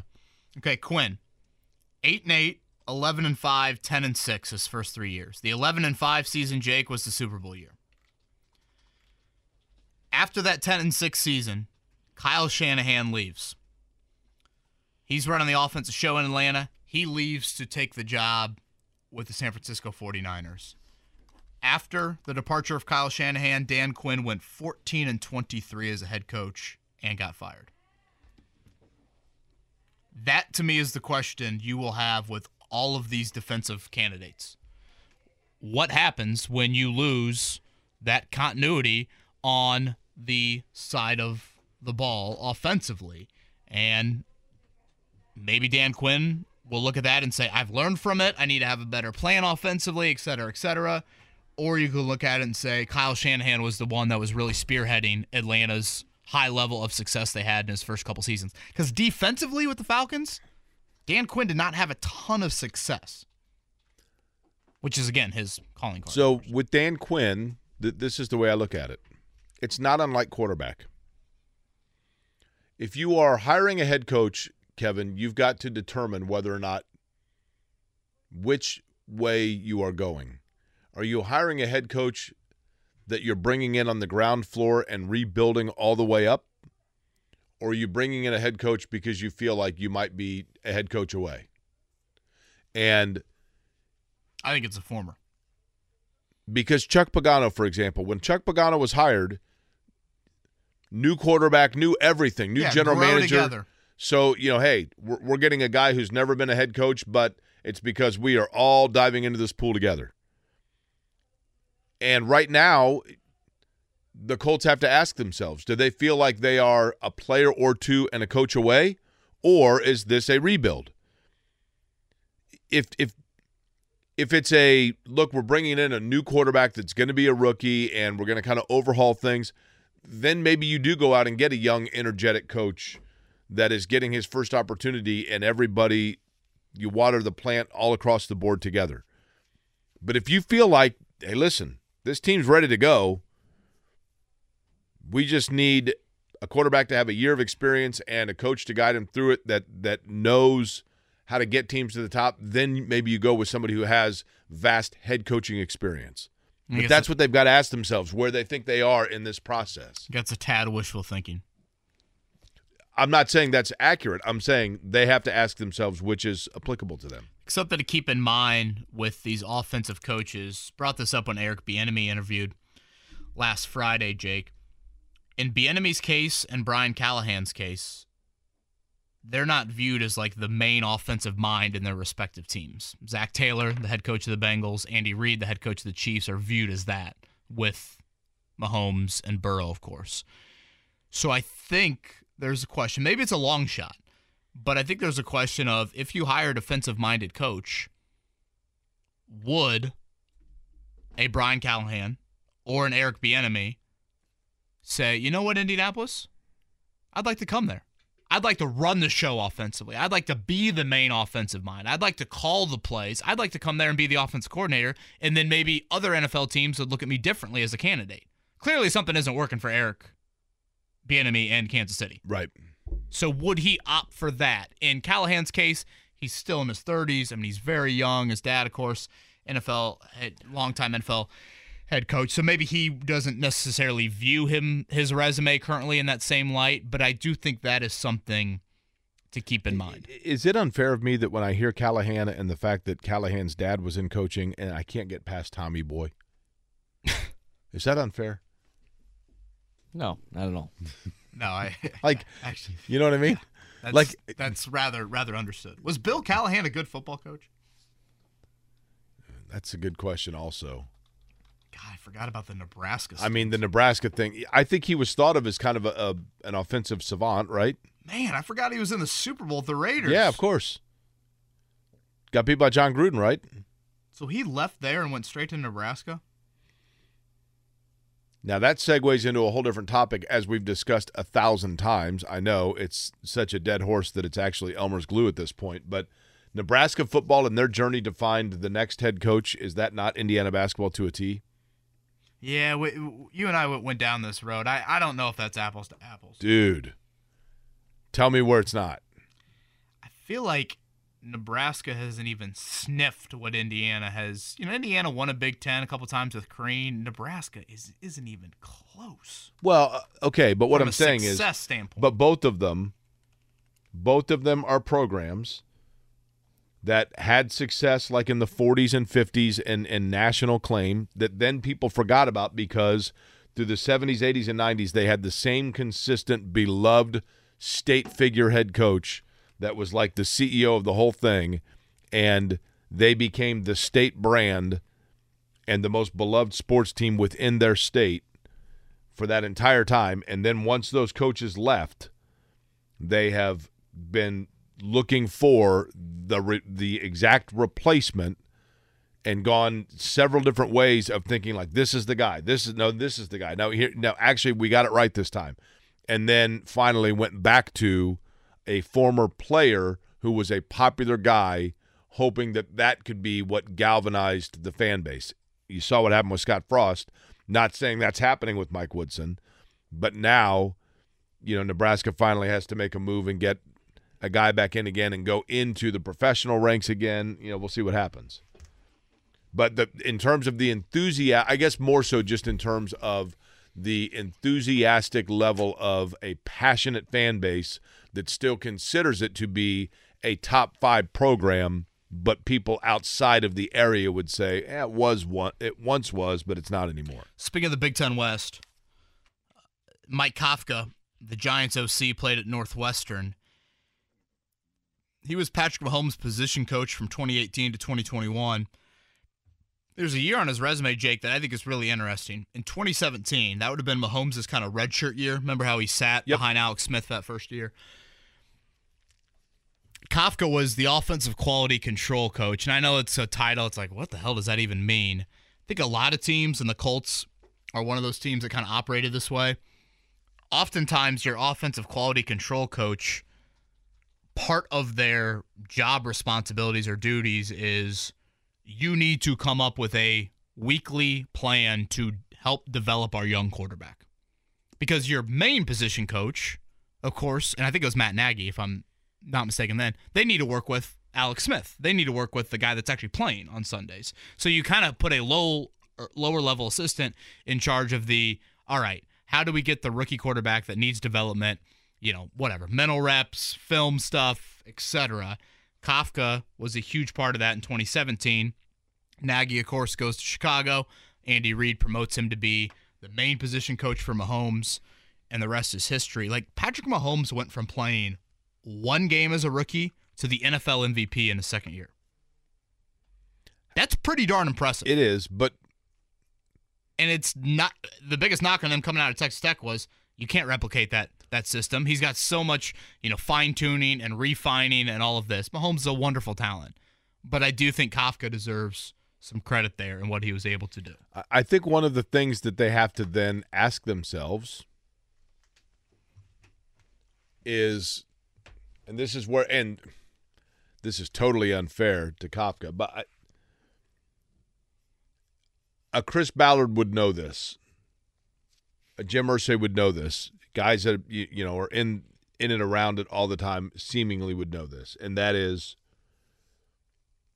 are there certain players that it didn't matter who the position coach was, they were going to be great players? Sure. And do you get... But wasn't Mahomes not even thought of that entering the draft, though? Here's what I recall about Mahomes in the draft. I mean, hell, he didn't even go in the first 10 picks. Mahomes in the draft, to me, was one that I just recall this. That was the first time I'd ever heard the term arm talent. And leading into the draft, and it might have been during the combine, and I always poo-poo the combine, but I guess this would show the merits of the combine. I just remember all of a sudden it was like, hey, have you heard? Because I was, at the time, he was in the Deshaun Watson draft, if I'm not mistaken. Yep, Trubisky. And I was a big fan of Deshaun Watson coming out of Clemson because I'd watched him every game. And obviously I know what has taken place with Deshaun Watson. But from a football standpoint, I'm looking to see where Deshaun Watson goes, so I'm looking at the other quarterbacks that are in that draft. And I remember Trubisky in particular because I'd watched Clemson a lot against North Carolina, and I'm like, really? I mean, okay. I was very confused by the Trubisky thing. But then all of a sudden, like this tidal wave, like literally it was just like out of nowhere the last month before the draft, it's like everybody's talking about this kid at Texas Tech. He's like super athletic and he's got whatever arm talent is. I don't even know what arm talent is, but he apparently has it. And they draft him and I'm like, okay. And then boom, he takes the field. And I mean, it was like Robin Williams at the Comedy Store. All of a sudden it's like, where did this come from? This is a whole different level. So I don't know how much of that is Mahomes and how much of that's coaching, but that's up for people who understand and determine those things to be able to discern. We'll talk more about this. James Boyd coming up in about 10 minutes. A couple of other names thrown. I think this is just such a great show. We're building this list here for Jack Swarbrick, the AD at Notre Dame. Michael goes with Porter Moser. Of course, Loyola Chicago, Oklahoma. It's not a bad one. Pat and Anthony like Chris Mack. Oklahoma might also be a better job than Notre Dame. Put that down. Chris Mack after what happened at Louisville? Yeah, I mean, Chris Mack seems shady. I don't know. Sean's going with Steve Alford. That's not terrible. I mean, I absolutely grew up there. Steve Alford, you kidding me? Like, is the phrase "that's not terrible" the compliment you want to hear as a fan? Let's get Fred Hoiberg over there. Oh, jeez, Mark. What? Nebraska stinks. I know. Well, you said Notre Dame stinks. Again, I'm all for let's get Muffin McGraw out of retirement. See those crowds the women's program gets? Let's get Rick Pitino. If you really want to win. Nice South Bend establishments for Rick. This is awkward. Venture to. Knows the conference very well. Yeah. You guys seem skeptical. It's a lot of baggage. You want to win? Let's win. I mean, look at Xavier. They got Sean Miller. They're not too worried about it. They're top 15 program right now. You're right. James Boyd in 10 minutes. Kevin and Corey. James Boyd going to join us at the top of the hour. Quick question for you, either one of you guys. When's the last time you went to a movie in the theater? I think Maddie and I saw Top Gun. Was it last year? Yeah, last year. Ashley and I, usually with kids, it's pretty hard, but Ashley and I saw Jackass Forever back in last February. Top Gun. Date night. That would be a hard movie to take kids My to, daughters yes. were like, hey, my parents were like, can we watch the girls? I'm like, yeah, we'll go out to see a movie and dinner. What'd you see? Jackass Forever. This looks actually pretty good. We almost went last week to Glendale. Here's a movie called The Whale. I really want to see that. The Whale looks pretty good. But Can, which is a cool theater here in town, on February 1st, my friend Dan Wakefield wrote a book called Going All the Way that was made into a movie, Ben Affleck's first major movie, as a matter of fact, that was released in, I believe, 1997. And the director has done kind of a redo of that, and they're doing a celebration of it at Can on February the 1st. And that includes the director and Dan Wakefield going up and doing like a Q&A beforehand. Can is just off of Fountain Square, basically. But you can find out everything at cancanindy.com. That's K-A-N, by the way, cancanindy.com. February 1st, when that's happening. Jake, random retread names. Are you surprised that any of these names have not surfaced? You know, we talk about Dan Quinn. Bill O'Brien went to the playoffs 4 times in 6 years. You mentioned him very early on, remember? Mike Zimmer was 15 games over 500 as a coach. You know, something we forgot to ask Chuck Pagano earlier in the week. It was a great interview, and we just kind of went a little along with him. But, like, does Chuck want to coach again? Right. I think he's said, that, hasn't he, that he's good? The Bears thing, and then he was done. Yeah. I thought it was interesting that Bruce Weber yesterday told us he'd coach again. At 66, did we look that up? 66 years old? Bruce Weber? Yeah. Boy, that's a lot of energy for – not that 66 is old, but, I mean, he sounds like he's 40, right? Boy, he had some opinions on NIL. He called it NLI first time. I've made that mistake, too, acronym-wise. Yeah, I totally get it. Yeah, 66. Yeah, 66 years old for Bruce Weber. Did you get a hold of James, Mark? Well, not yet. We got to go to break. Well, I'm not calling him that early. No. That was a bit of a Friday attitude out of Mark Dykton. That PBR must have not tasted very good. I didn't take it yet. I didn't Here's crack what one we do. open. We need to have a meeting about this. Oh, yeah? What we do is I didn't take it yet. like it's medicine. what we do is I say, but after a week of shows, yeah, I it say, usually did is. you get a hold of him? And then you say yes, and then I say, oh, okay, so that means he's joining us next, Well, and then we go to break. I See, didn't play the radio game. yeah, okay, so we're going to do this again, all right? We're going to start the whole thing over again. I'm okay? going to go to the bathroom. If you could hit the little 10-second rewind button on your app. Mark, did you get a hold of James Boyd? No, he's up next. Oh, okay. So after the break, right? That's right. James Boyd will join us. Saw a cool graphic on Twitter. Jake, Can I just interject that if I had done that, you'd be all over me about the fact that my mic wasn't on and what am I doing? I just sit in casual. I don't even bring it up. I just, You could argue the lack of care is an indicator of why you misplace your headset on a routine basis there. James Boyd going to join us, talk Colts head coaching search here in just a minute. Kind of a cool graphic I saw on Twitter. MLB stadiums in location to downtown, their respective downtowns. Basically the closest stadiums to downtown. The furthest stadium away from their downtown is what? The Washington Commanders. Excuse me, Major League Baseball. I'm No, sorry. you said Major League Baseball. He just went NFL. No, shocking. Sorry. Okay. They're all of The them. Atlanta Braves. Okay, the Atlanta Braves looks to be the second Okay. furthest. Texas Rangers. That is the furthest. Kansas City Royals, Which one wasn't on it now, Mark, huh? Well, you said NFL first. third time's a charm. Yeah, That's I wasn't all right. listening. Looks to be the closest. Cardinals, Blue Jays, Diamondbacks, Reds, Twins. I mean, Brewers is right there. It's kind of an interesting. I'd love to see that for the NFL. It's got to be Mets the stadium Commanders. has to be there near there too. Mets is by LaGuardia. Mets and Yankees are pretty far out there. Yeah. Yeah. All right, let's head to the Payless Liquors hotline. Our next guest, James Boyd from The Athletic. James obviously covers the Colts, and I do want to get into a lot of head coaching stuff with James because I find the process interesting and ever-changing, and I'm feeling James kind of covering his first one probably feels the same way.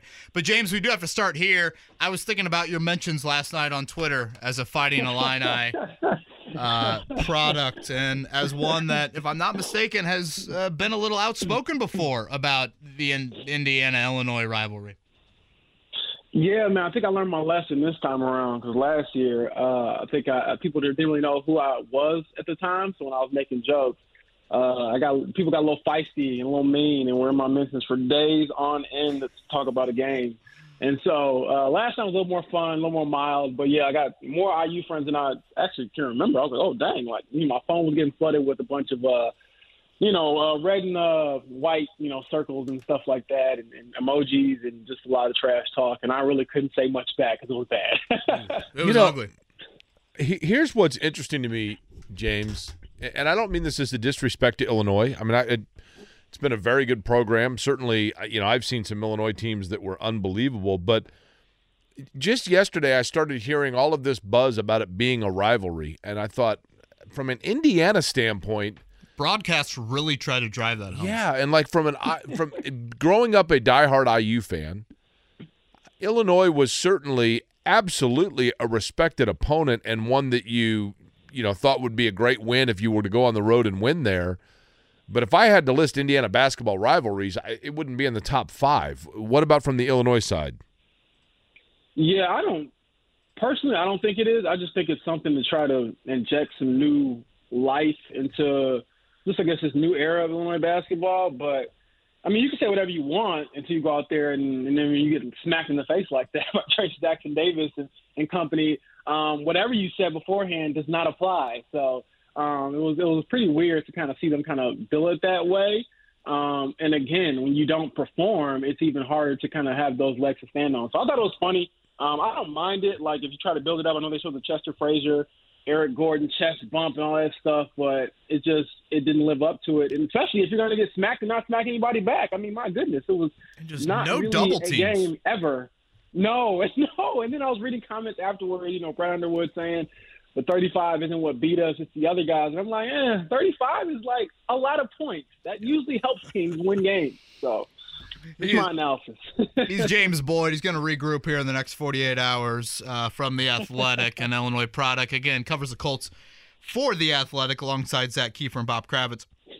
James, a lot of candidates. It's over a dozen now. Let's put Bubba Ventrone and Jeff Saturday to the side. Everybody else is either an offensive or defensive coordinator. Give me one offensive name that has stood out to you in doing some background and one defensive name that has stood out to you in doing the background.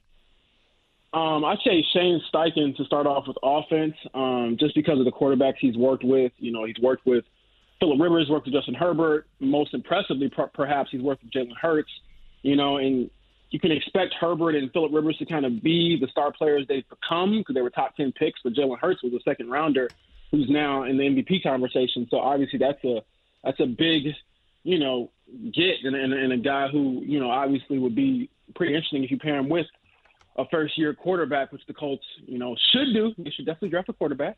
Then you have Brian Callahan, who kind of jumped in there late, and he's reportedly interviewing today for the Colts job. So obviously, given his ties to Peyton Manning, Joe Burrow, Matthew Stafford, that's another one that would probably be a very good fit if you're trying to kind of structure an offense around, a young mind and a guy who, presumably will be the first-year franchise. And then defensively, like Jonathan Gannon, who the stuff that he's done over there with, the Eagles, they've been pretty solid, in the years that he's been there. Obviously, they have a lot of talent on that side of the ball.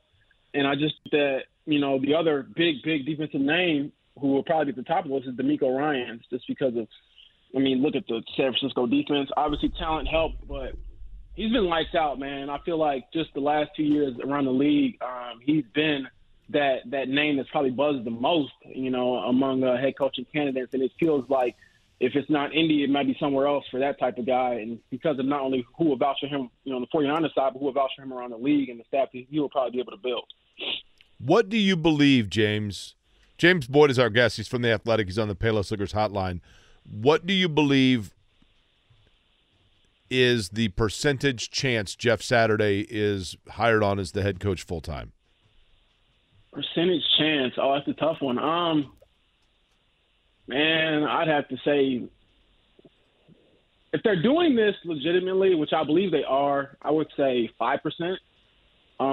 It's hard to overcome the resumes of other guys that are, up against him. And that's nothing against Jeff Saturday. I think that I've said this, multiple times. He cares. He's passionate. I don't doubt that at all. But at some point, the experience, the knowledge, and just the amount of, being able to mess up and said, hey, this is what I've learned. This is what I've, done to grow since then matters. And I know people have kind of been harping on Raheem Morris's first time as a head coach and things like that. But you got to remember, this guy has 20 years now, 20-plus years in the NFL as a coach. So that matters. And I think that that's the thing that probably hurts Jeff Saturday the most. And then when I look at just how many candidates, it's like you're not just going up against, 4 or 5 guys. You're going against multiple people. And dozens, not dozens, but double digits amount of people. So it's hard, man. I think that the only reason he's even being considered for the job is because of him being interim coach and his relationship with Jim Irsay. But at some point, I believe if Chris Ballard, as he said, is leading this search, Jim Irsay needs to trust him and let him do that. And I don't think, from the comments that, Ballard made, that he's very high on Jeff Saturday, and I don't think anybody should be that high on him, honestly. It's James Boyd with The Athletic, again, alongside Zach Kiefer, Bob Kravitz. He joins us here on the Payless Liquors hotline. James, what have you made of an NFL head coaching search? I feel like in the college world, it's so secretive. It usually happens very quickly.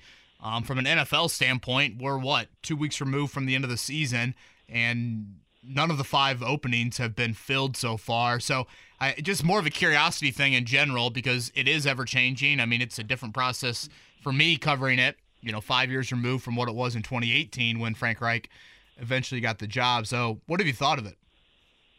Yeah, I think even transitioning from the NBA to the NFL, it's just weird that everything is, announced. There's, a schedule for it. You know what I'm saying? Where this is when, they can start talking to coaches, and everyone was talking about Black Monday, and I'm like, what the heck is that? And it's when everyone gets fired and they start looking for coaches, and I was like, oh, this is a thing, every single year. So, as a fan, when you hear, the coaching cycle, I was pretty much a casual NFL fan, but now being, kind of more immersed in the sport, I'm like, oh, there is truly a cycle and just a way that they do things every single year. And I think that's the most surprising thing, is just how open they are about it. And so you're able to dive in. And I think one of the more enticing things, which is, I guess, to the NFL's credit, is they make everything a spectacle, by announcing the names and kind of, reporting who's where, and you can able to look up guys' backgrounds.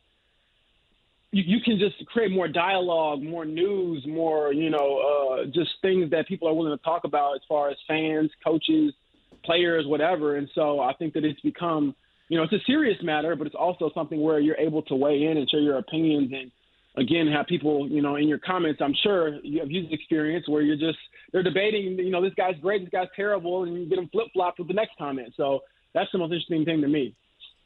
James Boyd is our guest. James, I asked Kevin this earlier. I'll run it past you as well.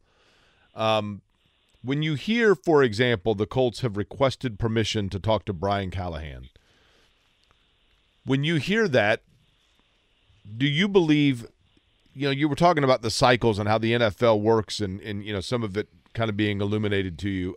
I don't fully understand this part of it, so I didn't know if you've asked people or found this out.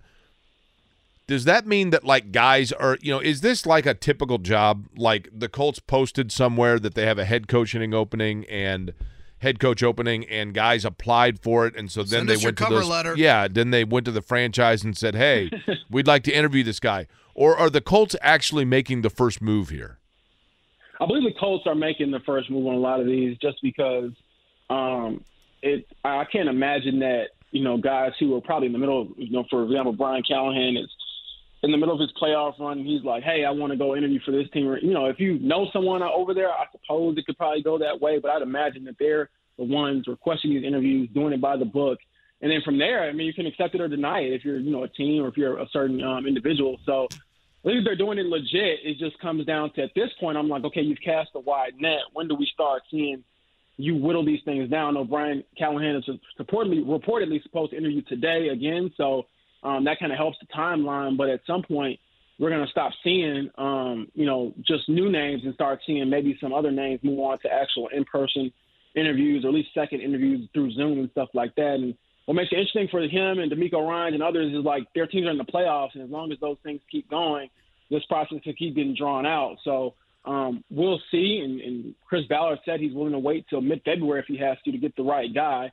And quite honestly, that's the right approach, because this decision and obviously the quarterback decision are two that are going to determine probably the fate of his job. Yeah, I'm totally fine with the amount of patience and the intel the Colts are gathering throughout this process. Dan Quinn, the other reported interview for today for the Colts, along with, as James said, Brian Callahan. James Boyd with The Athletic is here on the Payless Liquors hotline. James, I'm going to ask you a question that I don't have the answer to at all. Be Jim Irsay for a second, if you don't mind. You've just hired Jeff Saturday. What are you saying in the press conference as to why you've hired Jeff Saturday? I'm saying because he's the best fit. He's a better fit, and I asked him that question. I was going to say, that's the exact question you asked him back in November, now that I think about it. Oh, man, I asked him, why is he the best fit? And he said, you just said it, because he's the best fit. And I'm like, oh, that's not what I said. But, it's a funny inside joke, I guess, not in the Colts beat. But honestly, I truly don't know. I think that the first thing you're going to be saying is that you went through a legitimate hiring process, because you're going to get investigated by the league. You're going to get scrutinized by everyone around the league.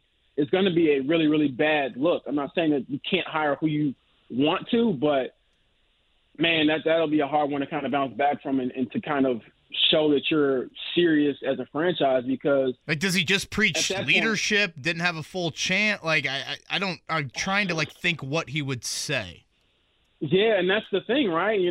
My buddy Zach Kiefer asked, Jeff Saturday, hey, what are you going to say? Or what can you sell? And he's like, I'm going to keep it close to the vest. And it's like, is that just your approach, or is that because you don't really have a strong argument to say? Because I can imagine if they had gone 7-1, or even if they had gone but what about this 3-5, he would say something that would help his case. He just said nothing, and it was all bad before I got here. Here's what I think is fascinating. And I'm saying this to provide a different beam of light through the prism here, not because I necessarily think that's the case, but for either of you two, is it possible that while I understand that the Colts are going to say that they wanted to win games and that they wanted Jeff Saturday to save their season and whatever else.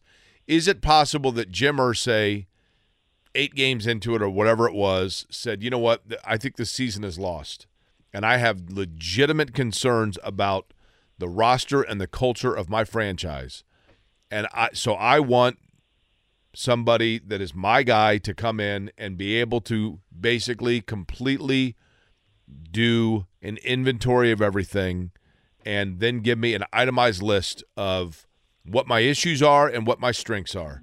And I'm going to bring a guy in to do that, and that is the only job requirement I have for him. And if those things come back to me in a fair and balanced report, then he has done his job to my satisfaction, and he and I both know that. And I'm not worried what other people think. Is it possible, James Boyd, that that's exactly what took place with Jeff Saturday? I just don't think so, man. I think that Jim Irsay truly believes that was going to be a home run hire. It's going to be someone that can, invigorate the team, help them get some wins. And then you go back to when they beat, the Raiders, he got on Twitter and was kind of, chirping a little bit and saying, hey, this is why I got this guy, whatever. And kind of, criticizing the criticism of the hire. Almost like Irsay was incredulous as to why it was not universally praised, right? Very quiet after the 7 losses to follow, by the way. Exactly. So I think that I think that he respects the game too much to just hire a coach he thinks wouldn't do a good job. I just think that his relationship with Jeff Saturday kind of clouded his judgment.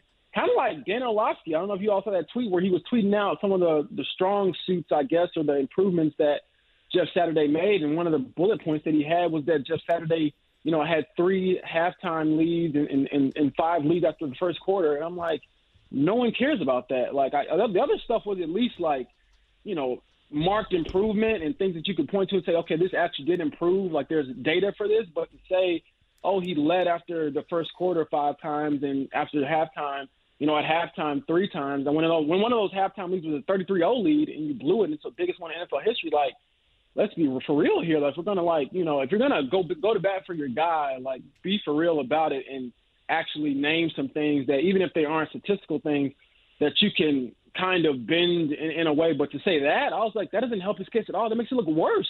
Because that means if you actually led in those games, you lost most of those games. So that's not good. That's not a good thing. Yeah, the old Giants 3-0 lead to lose 38-10. Boy, that's quite the resume builder right there. James, last one from me.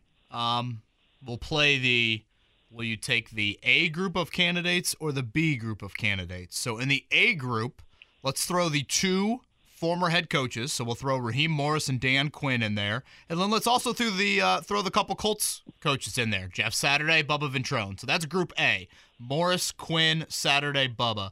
Group B is the field. You taking group A or group B as the Colts head coach? I'm going group B. I feel like there's going to be someone probably, if you really want to start over, start fresh, give someone a shot with this thing.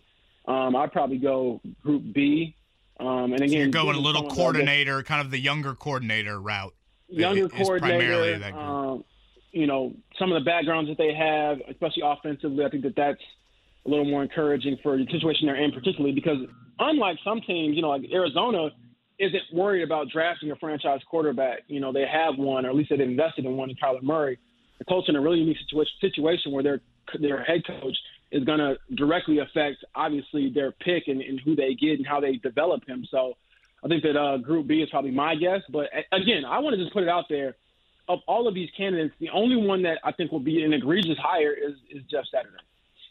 Interesting. The Athletic is where you can read James's work. James, we appreciate the time and look forward to having you back on. Enjoy the weekend, all right? He's dumbfounded by Brad Underwood's defense as Trey Jackson-Davis last night. We'll see if he has, some enlightenment when they play again, I believe February 18th in Bloomington. I'm hoping to go to Assembly Hall for the first time for a game. So win or lose, I just want to experience a good basketball game. And they told me it's the best, environment in the country. So from seeing it on TV, it kind of looks like it. So I'm excited to go. It's a James, cool place. have a great weekend, man. All right, you all too. That's James Boyd right there on the Payless Liquors hotline, again, an Illinois product. Jake, where would you go with that one? Group A, the ex-head coaches, Raheem Morris, Dan Quinn. I'll throw the 2 Colts names in there as well, Jeff Saturday and Bubba Ventrone. Or Group B would be the field. A. Because I think Raheem Morris and Jeff Saturday and me would be the two front runners. Yeah, I think there's a lot of interest in Raheem Morris. A lot. Very curious to see how this weekend's interviews play out because I think there's some pretty good candidates on this list, and Miko Ryans being one of those. All right, it is a Freebie Friday pop quiz coming up in 5 minutes. Oh, Mike Bray question on there, Scotty. Thank you. Appreciate that. Nice 3-paragrapher to end it. I forgot Gonzaga lost last night. You're not kidding. Was it Loyola Marymount? Yep. Is that who beat Gonzaga last night? So does that mean – I thought we had a pop quiz question a few weeks back that, like, Purdue has the longest – is that the non-conference home court win streak? I don't know about that. Gonzaga obviously lost a conference game, so they would still have the longest non-conference home court. But, yeah, the Zags lose last night. Let's get into a morning checkdown. The Morning Checkdown, brought to you by Ball State Basketball. Get your tickets at ballstatesports.com on 93.5 and 107.5 The Fan. Little double shock power right there, right? That's right. Last night in college basketball. Shotgun to PBR. No double shock double teams for Trace Jackson Davis last night, and as a result, he went off for 35 against Illinois. Indiana wins 80-65 over in Champaign. Jordan Geronimo had 13. Kevin, I thought he was very key in kind of freeing up Trace Jackson Davis. Yeah, no, that's 2 in a row for really talented guy, very athletic in Geronimo, so much needed without Race Thompson. Again, timeout, 4-0. Just, 2 minutes into the game, IU was down 4-0. They rattle off 12 in a row after that, and were in full control the rest of the way. Trace Jackson Davis looked like a first-team All-American and really one of the finest wins in the Mike Woodson era. Here was Mike Woodson on the road W. And we go a little something like this. Hit it. Well, I mean, played him a lot of minutes, and, played him the whole first half, and, and we rode him. I mean, they didn't double team him, and and each time out, I was like, the double team might be coming. So we got to, set our offense accordingly, and it never came, and he made great plays around the rim. Funky Coma Dana. Kind of never gets old, I'm not going to lie to you. Also last night, Purdue, by the way, the number 3 team in the land, showing why. 61-39 win over Minnesota on the road. That's been a house of horrors historically for the Boilers. 5-game win streak now. They are 6-0 in true road games. Braden Smith had 19. The real key, I thought, for Purdue was that Zach Edey had just 12 and did not matter. Purdue managed to find scoring elsewhere where they have been very reliant on their big man over the course of the year. Boilers now 18-1. Oakland also over IUPUI 83-77 last night. It was Purdue-Fort Wayne over Wright State and Southern Indiana getting a win 81-65 over Lindenwood in state play. Looking ahead tonight, the Indiana Pacers, their final 9 o'clock tips of the season. It'll be in Denver tonight. That is Nikola Jokic, one of the best teams in the NBA, if not the best. Denver has won 15 straight at home. And then tomorrow night, I would assume one that Miles Turner and DeAndre Ayton have had circled to a degree on the calendar. The Suns are really struggling, though. Injuries to Devin Booker and Chris Paul and Cam Johnson. They've lost 9 of 10. They are outside of even the play-in picture right now. Again, Tyrese Halliburton will not play in these games. The reevaluation for him will come in reportedly about 6 days. So we'll see if the Pacers can end this 5-game losing skid. I can't imagine. I mean, they got to be a double-digit underdog tonight, right? Double-digit, to say the least, right? I mean, let me fire this up and see what the old line is. I'll say 11, but I'll bet they lose by 17. Plus 11. So what it is? Yep, 240 is the over-under. Do you guys ever just thank yourself that you have access to this sort of just incredible encyclopedia? I'm thankful for the 6-pack of PBR waiting for me after the show. Have you not? Did you not have one last night? Not yet. I should have. I had a PBR at the Red Key last night. Yeah, draft PBR, of course. Red Key, no draft. Well, I thought you said you only do draft. Jake was telling me after the show he doesn't do can or bottle. I do not do can or bottle, but we went to the Red Key, and I'm like, okay, I'm at the Red Key, right? Cash only, right? Cash only. So I'm like, I've got to have a beer with my grilled cheese. So I got a Diet Coke and a bottle of PBR. It's about the only place I would do it. How'd it taste? It was good. Yeah. It was Not good. bad. But I prefer draft. We're going to give out our NFL divisional round picks to conclude the show. As we mentioned, the pop quiz coming up. For those that missed it, Scotty is pacing. He is pacing. Like, get on with it, guys. Get to the pop quiz. I was running around my neighborhood naked yesterday at the announcement that Mike Bray will retire. We got an oil change to give away, Scotty says. Come on. 23 years at the helm of Notre Dame. My favorite Mike Bray moment, probably that Elite Eight against Kentucky, where I thought they were going to beat undefeated Kentucky in Cleveland in that one. And to put a little salt in the wounds, Duke won it all that year here in Indianapolis. Notre Dame beat Duke twice that season. Was that the year that Duke won it all? I thought Notre Dame in Kentucky was the year that Kentucky was undefeated. Correct. Then Wisconsin you're right. Wisconsin beat them and Duke beat Wisconsin. That's right. You're right. Yeah. Over at Lucas Oil Stadium. So the head coaching search will begin. And honestly, Jake, I think it's a bummer for college basketball. Mike Bray's great dude.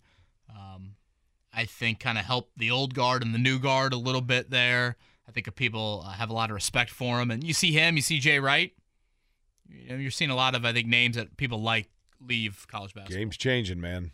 Game's changing. All right, pop quiz time. It's next. 317-239-1070.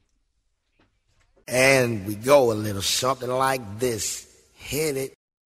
Have you studied? Can you handle the pressure? Sharpen your pencils. It's time for the Pop Quiz with Kevin and Query. Brought to you by Jiffy Lube, Indiana's favorite oil change since 1985. One of the things I love about Jiffy Lube, by the way, is the fact that they like to help out people who are helping out other Hoosiers. And as a result of that, you can always go to Jiffy Lube Indiana website and nominate a Hoosier hero who uses their vehicle to help out others. Meals on Wheels, for example, is a good example of that, where Jiffy Lube then selects Hoosiers in that category and offers them free vehicle maintenance for a year because of their commitment to helping out and making life better for all of us in Central Indiana, which is I love that. Very cool and very much appreciated. They also, of course, sponsor our pop quiz, where if you go 5 for 5, you win a free oil change. But on Fridays, it doesn't matter because it is Freebie Friday. And much to the chagrin of Scotty, who has to then go reach into his pocketbook of Jiffy Lube gift certificates, he does so on Friday regardless of the effort. This is not on the pop quiz, but Scott, I don't know if you saw this. Eagles-Giants Saturday night will be the NFL matchup, postseason NFL matchup with the most ever rushing yards by the quarterbacks. Over 1,400 combined from Daniel Jones and Jalen Hurts this season. The health of Jalen Hurts. How healthy is he? I think that'll be that's ironic, isn't it? Big storyline Saturday night. All right, Jake, number 1 through 8. What is Jalen Hurts' jersey number? He's 2, isn't he? 1, that's right. Carson Wentz was 2. We'll go with number 1 then. Eagles fans are yeah, that's right. shivering at that. Drew. Hi, Drew. Hey, how's it going? It's going. Drew, How are what's you? on the weekend agenda? Let's see. It's my daughter's birthday on Monday. She's turning 8. Oh, that's cool. Go. And Yeah, and it's and exciting. where might the birthday party be taking place? We're gonna do a yes day for her, is what she wants. So we're gonna Gotta say yes to everything. Yeah, here we go. You sound thrilled by that. It should be pretty good. She's a pretty good girl. So And we're Drew, this is what number child for you? this is number 1. I have 2. Okay, and what is her name? Noelle. Okay, so Noelle, we'd like to wish you a very happy birthday to Noelle. And her birthday is today or just over the course of the weekend? Monday. On Monday, okay. Monday to be exact. Gotcha, okay. And then, Drew, have you called the program before? I called over kind of Christmas break. It was just you and Mark. You sound like a nice fella, actually. Are you from the area? Yeah, I've lived here my entire life, born and raised. And what area of town? I'm like Broad Ripple area. Oh, okay. So what high school then? I went to Cardinal Ritter. Yeah, that's cool. Okay. Go Raiders. Wouldn't you have gone? Why not Chittard? Because you went parochial. So I had my best friend growing up. He actually all his brothers went to Chittard, but he went to Ritter. And he was the youngest of the brothers, so I was friends with him. So I ended up going to Ritter, just kind of, go hang out with my friend. a fine reasoning for academic choices, right? A recruiting package deal for the near West Side Ritter Raiders. I like that. Yep. Chitar's lost, Ritter's gained. Drew, was the 500 a big deal going to Ritter since it's like right there in the shadows of the Speedway? Yeah, we, let's see, Carburation Day they closed. I don't know if they still did it, but, if we reached, a certain, donation goal, we didn't have to go to school that day. That's awesome. Yeah, okay. You couldn't really get there, I guess. Yeah, well, that's true, too. All right, Drew, would you like for me, that would be Jake, to lead you off with question number 1, or would you choose Kevin to lead you off today? I'm going to go with Jake since Mark helped me the last time. Okay. Here we go. The Bills host the Bengals Sunday in Orchard Park. The Bills lead the all-time series 17-15. This will be the third playoff game between these two franchises. Who leads the series in the postseason? A, the Bengals, or B, the Bills? I'm going to go with the Bills. Did you like that band, what's it, White Stripes? Isn't that a band? Yeah. Yeah. Were you a fan of them? Yeah. I mean, What if they changed the name of their band to Black Stripes? Is there one of the two franchises that you would think that actually favors? I would go with the Bengals. Okay. There we go here. Drew's a smart You dude. said the Bengals. It was an 80s band. That's true. Walk like an Egyptian, baby. Drew, Mike Bray. Drew, if you don't mind, can you turn your radio down in the background? Thank you. Sorry. All good. Mike Bray announced he will retire following Notre Dame's current basketball season. Bray currently has 481 wins with the Fighting Irish, the 7th most among active D1 men's basketball head coaches at their current schools. Jim Boeheim leads the way with over 1,000. Who is second on that list? Is it A, Tom Izzo, B, Bill Self, C, Mark Few, or D, one of the characters of college basketball, Greg Kampe? I'm going to go with Tom Izzo. Smart choice. Okay. Question number 3. Loyola Marymount, who made a miraculous run in the 1990 NCAA tournament and defeated Michigan in one of the most exciting games in tournament history, ended Gonzaga's 76-game home winning streak with a 68-67 victory last night. Who was the last team who was coached by a friend of the show to beat the Bulldogs in Spokane? Is it Loyola Marymount, Santa Clara, St. Mary's, or Pepperdine? I'm going to go with St. Mary's. Okay. Okay, here, Drew. Number 4, Gonzaga's home winning streak was the longest since the 1970s, early 80s. Name the team that had its 80-game home streak halted in 1984. A, Memphis State, B, New Mexico, C, North Carolina, or D, Lamar? A lot of I'm people. going to go with North Carolina on that one. I'm going to go with North Carolina. My hint was going to be a brothel. My hint was going to be who's been mentioned as a potential Colts quarterback. Question number 5. Steph Curry hit a half-court heave at the end of the first half of the Warriors' loss in Boston last night, the 5th time in his career that Curry hit a shot of 45 feet or longer. That ties the record for most since the NBA started keeping this ridiculously obscure stat in the 1996-1997 season. 2 other players have hit 5 shots from 45 feet or more in their careers. One played collegiately at Michigan, the other played collegiately at Michigan State, and also played at Marion High School, where he defeated Jared Jeffries in the state title game. Name one of the 2 players that we're talking about. Oh man. I've got no idea. I'm going to go with... Guy played 1 year at Michigan State. He played at Marion. He was kind of he always looked like he was a little bit overweight, and he bounced around the NBA a little bit before finding really a permanent home in Memphis and becoming a very popular player for the Memphis Grizzlies.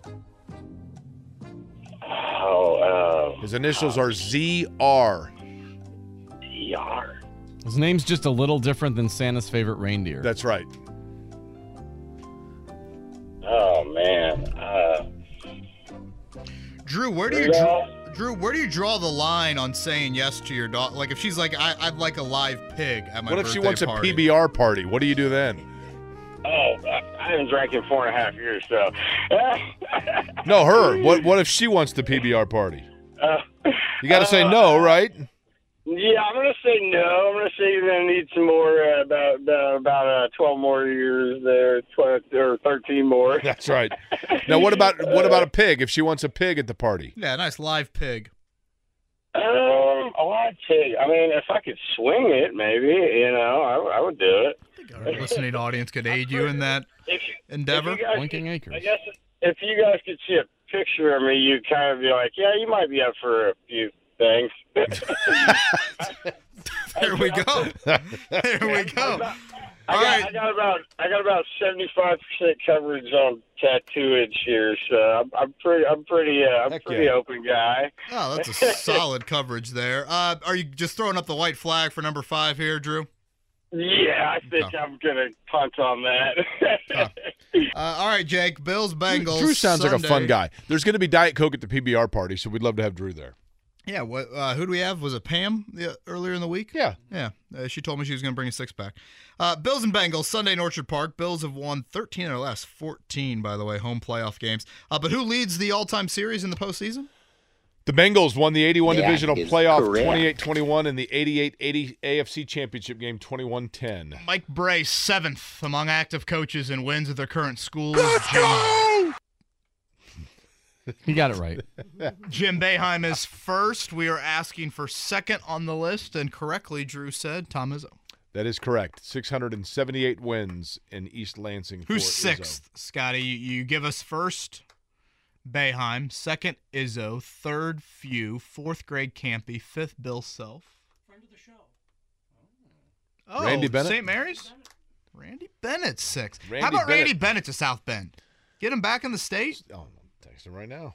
Kevin would like you for Randy. Seriously. Randy Bennett, like him. And yeah, he is a heck of a coach. He kind of reminds me of Bray a little. As a matter of fact, he also coached the last team to have beaten Gonzaga in Spokane. St. Mary's did it January 18th of 2018. Look at these transitions we have here. You'd think we're doing this for a living. Drew, stay on the line. Usually when I say that means you're going to miss the next question. Gonzaga's home streak was the longest since the 70s, 80s. Name the team that had its 80-game home streak halted in 1984. I went brothel. Didn't Lamar Odom venture into some brothels? He did. Shows where your mind's at, Kev. Well, where was your hint, Jake? You went a little bit Lamar more Jackson politically correct. Quarterback that has been mentioned for the Colts next year. The University, Lamar, in the state of Texas, 1978 to 84. You blew it! You don't get to come back tomorrow. You don't even get a lousy copy of our home game. You're a complete loser. The guy's a winner. Noel, happy birthday, by the way. Part of your yes weekend is the fact that your dad's going to be able to say yes to a free oil change. But Jamal Crawford and Zach Randolph were the answers for question number 5. You had mentioned, by the way, Kevin, that the nice thing about Mike Bray announcing his retirement ahead of time is now he gets the spoils of the kind of the victory lap, or not the victory lap, but the farewell tour. Sure.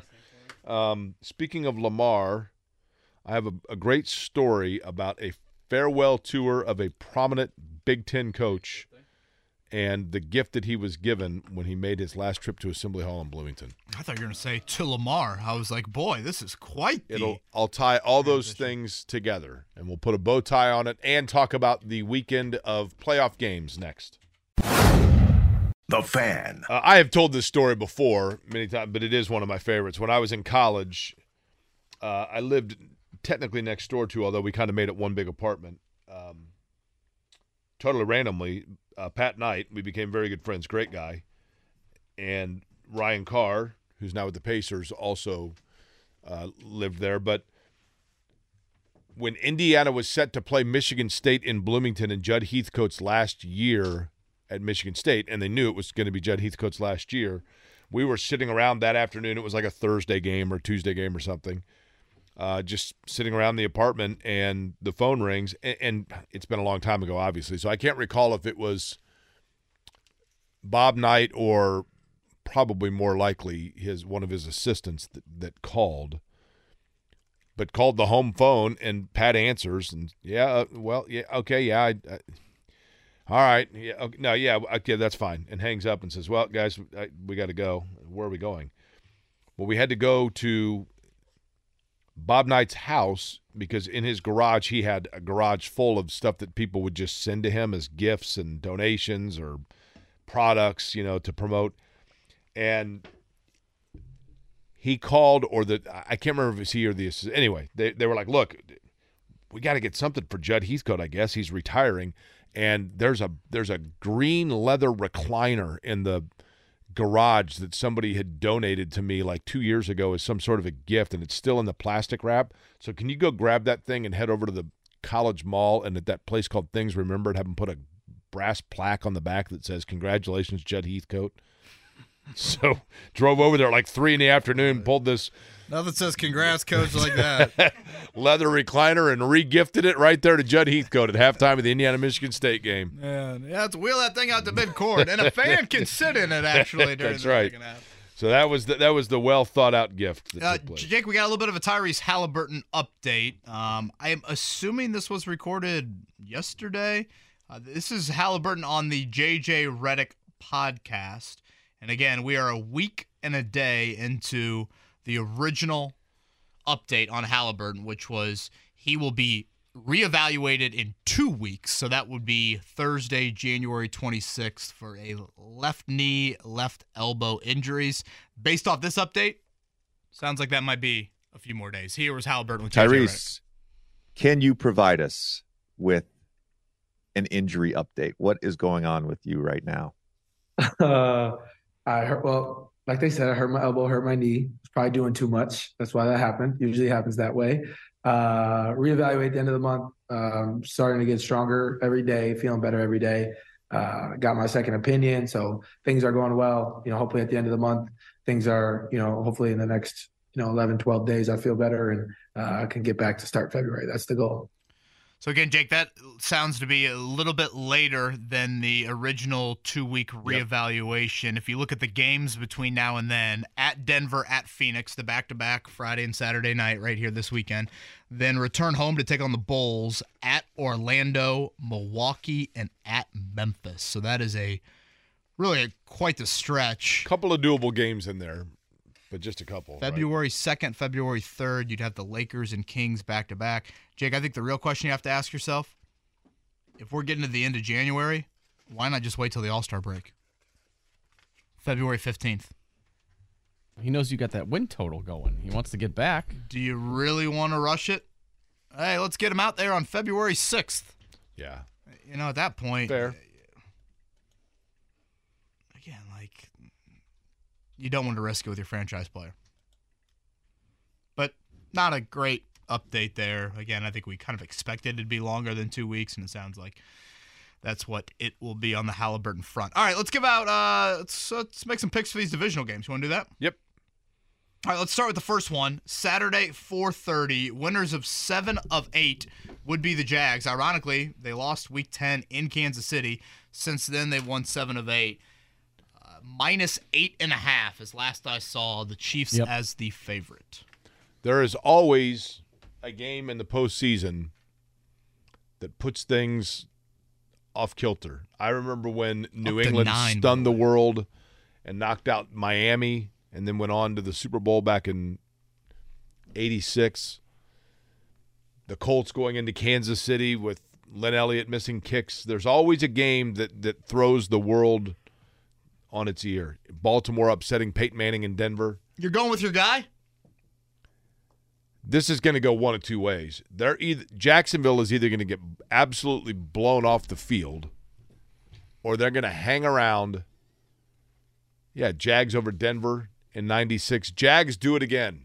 Jacksonville stuns the world. Look at this. That's my upset pick. Jacksonville wins in Arrowhead. Mark? I'm going to take the Chiefs. I don't know. I think it'll be closer than the 8.5, but the Chiefs will still win. Yeah, I'm kind of with Mark. You think in recent years you had the Texans and Titans hang in there on the road at Arrowhead. I think Jacksonville could do that. I'll go with Kansas City. this would be the third team in NFL history to make 5 straight AFC championships if the Chiefs are able to win. Patriots did it 2011 to 18. You got to go all the way back to the 70s with the Raiders. Pretty impressive if the Chiefs accomplish that on Saturday. All right, the nightcap. Mark, you lead us off. Giants, Eagles, a touchdown favorite there, the Eagles. Giants have been a fun team for the year. Brian Dable, hell of a first year. It ends on Saturday night, though. Eagles will win. Yeah, I'm in agreement there. I don't think New York's got enough to hang with Philly. You guys worry about the health of Jalen Hurts at all? No, I think they got enough weapons. I think his running element is a big deal. We saw in the wild card weekend the division matchups, third time, very close games. I'm curious if the Giants can kind of hang in there, but I'll go with the Eagles there. All right, shifting gears to Sunday. 2 great matchups, Bengals and Bills. This spread 4 or 5, 5.5 now. The Bills favored in this one. Cincy's won 9 in a row. Buffalo's won 8 in a row. Buffalo's a great story, and it's been an unbelievable run, and they are massively talented. But Cincinnati, the game potentially should be in Cincinnati. Bengals take it out on them. Cincinnati wins. I just really worry about that Cincinnati O-line. I mean, they should have lost to Baltimore in the wild card round. I worry about that Bengals O-line. And I think Buffalo is starting to get a little removed from the emotional hangover. I'm going with the Bills. Bills have been my Super Bowl pick since the start of the season. I'm rolling with them. It'll be closer than 5.5, though. Well, I got to go with my Super Bowl pick to round it out. I'm going to go with the Cowboys. I'm with you. I'm with you on that. I think Dallas, if Dak Prescott continues to play the way he did last week, I think they're going to be tough to beat. He was so good last week. I take Dallas as well. I'm sticking with Brock Purdy. I think the Cowboys swing violently, whether they're like the Commanders game to the game against the whoever they played last week and stuff, but I'm going to take the 49ers. Do you know where you find his teeth? Who? The San Francisco quarterback. Brock Purdy? Yeah. Yeah. Well, what? In his Purdy mouth. The last rookie to win a divisional round playoff game in the NFL? What's that? The last rookie quarterback to win a divisional round game? Andrew Luck? Mark Sanchez? Mark Dykton right there, everybody. Wow. Mark Sanchez and the Jets, 09. That was certainly a predictor of a career of the only others to do it in NFL history, Joe Flacco, Big Ben, and Sean King. I thought Purdy had some shaky moments against Seattle. We'll see how he handles it this weekend. Everybody have a great weekend. Enjoy whatever's on the agenda. We'll talk to you Monday to recap it all. Kevin and Corey signing off, 93.5 on 107.5 The Fan.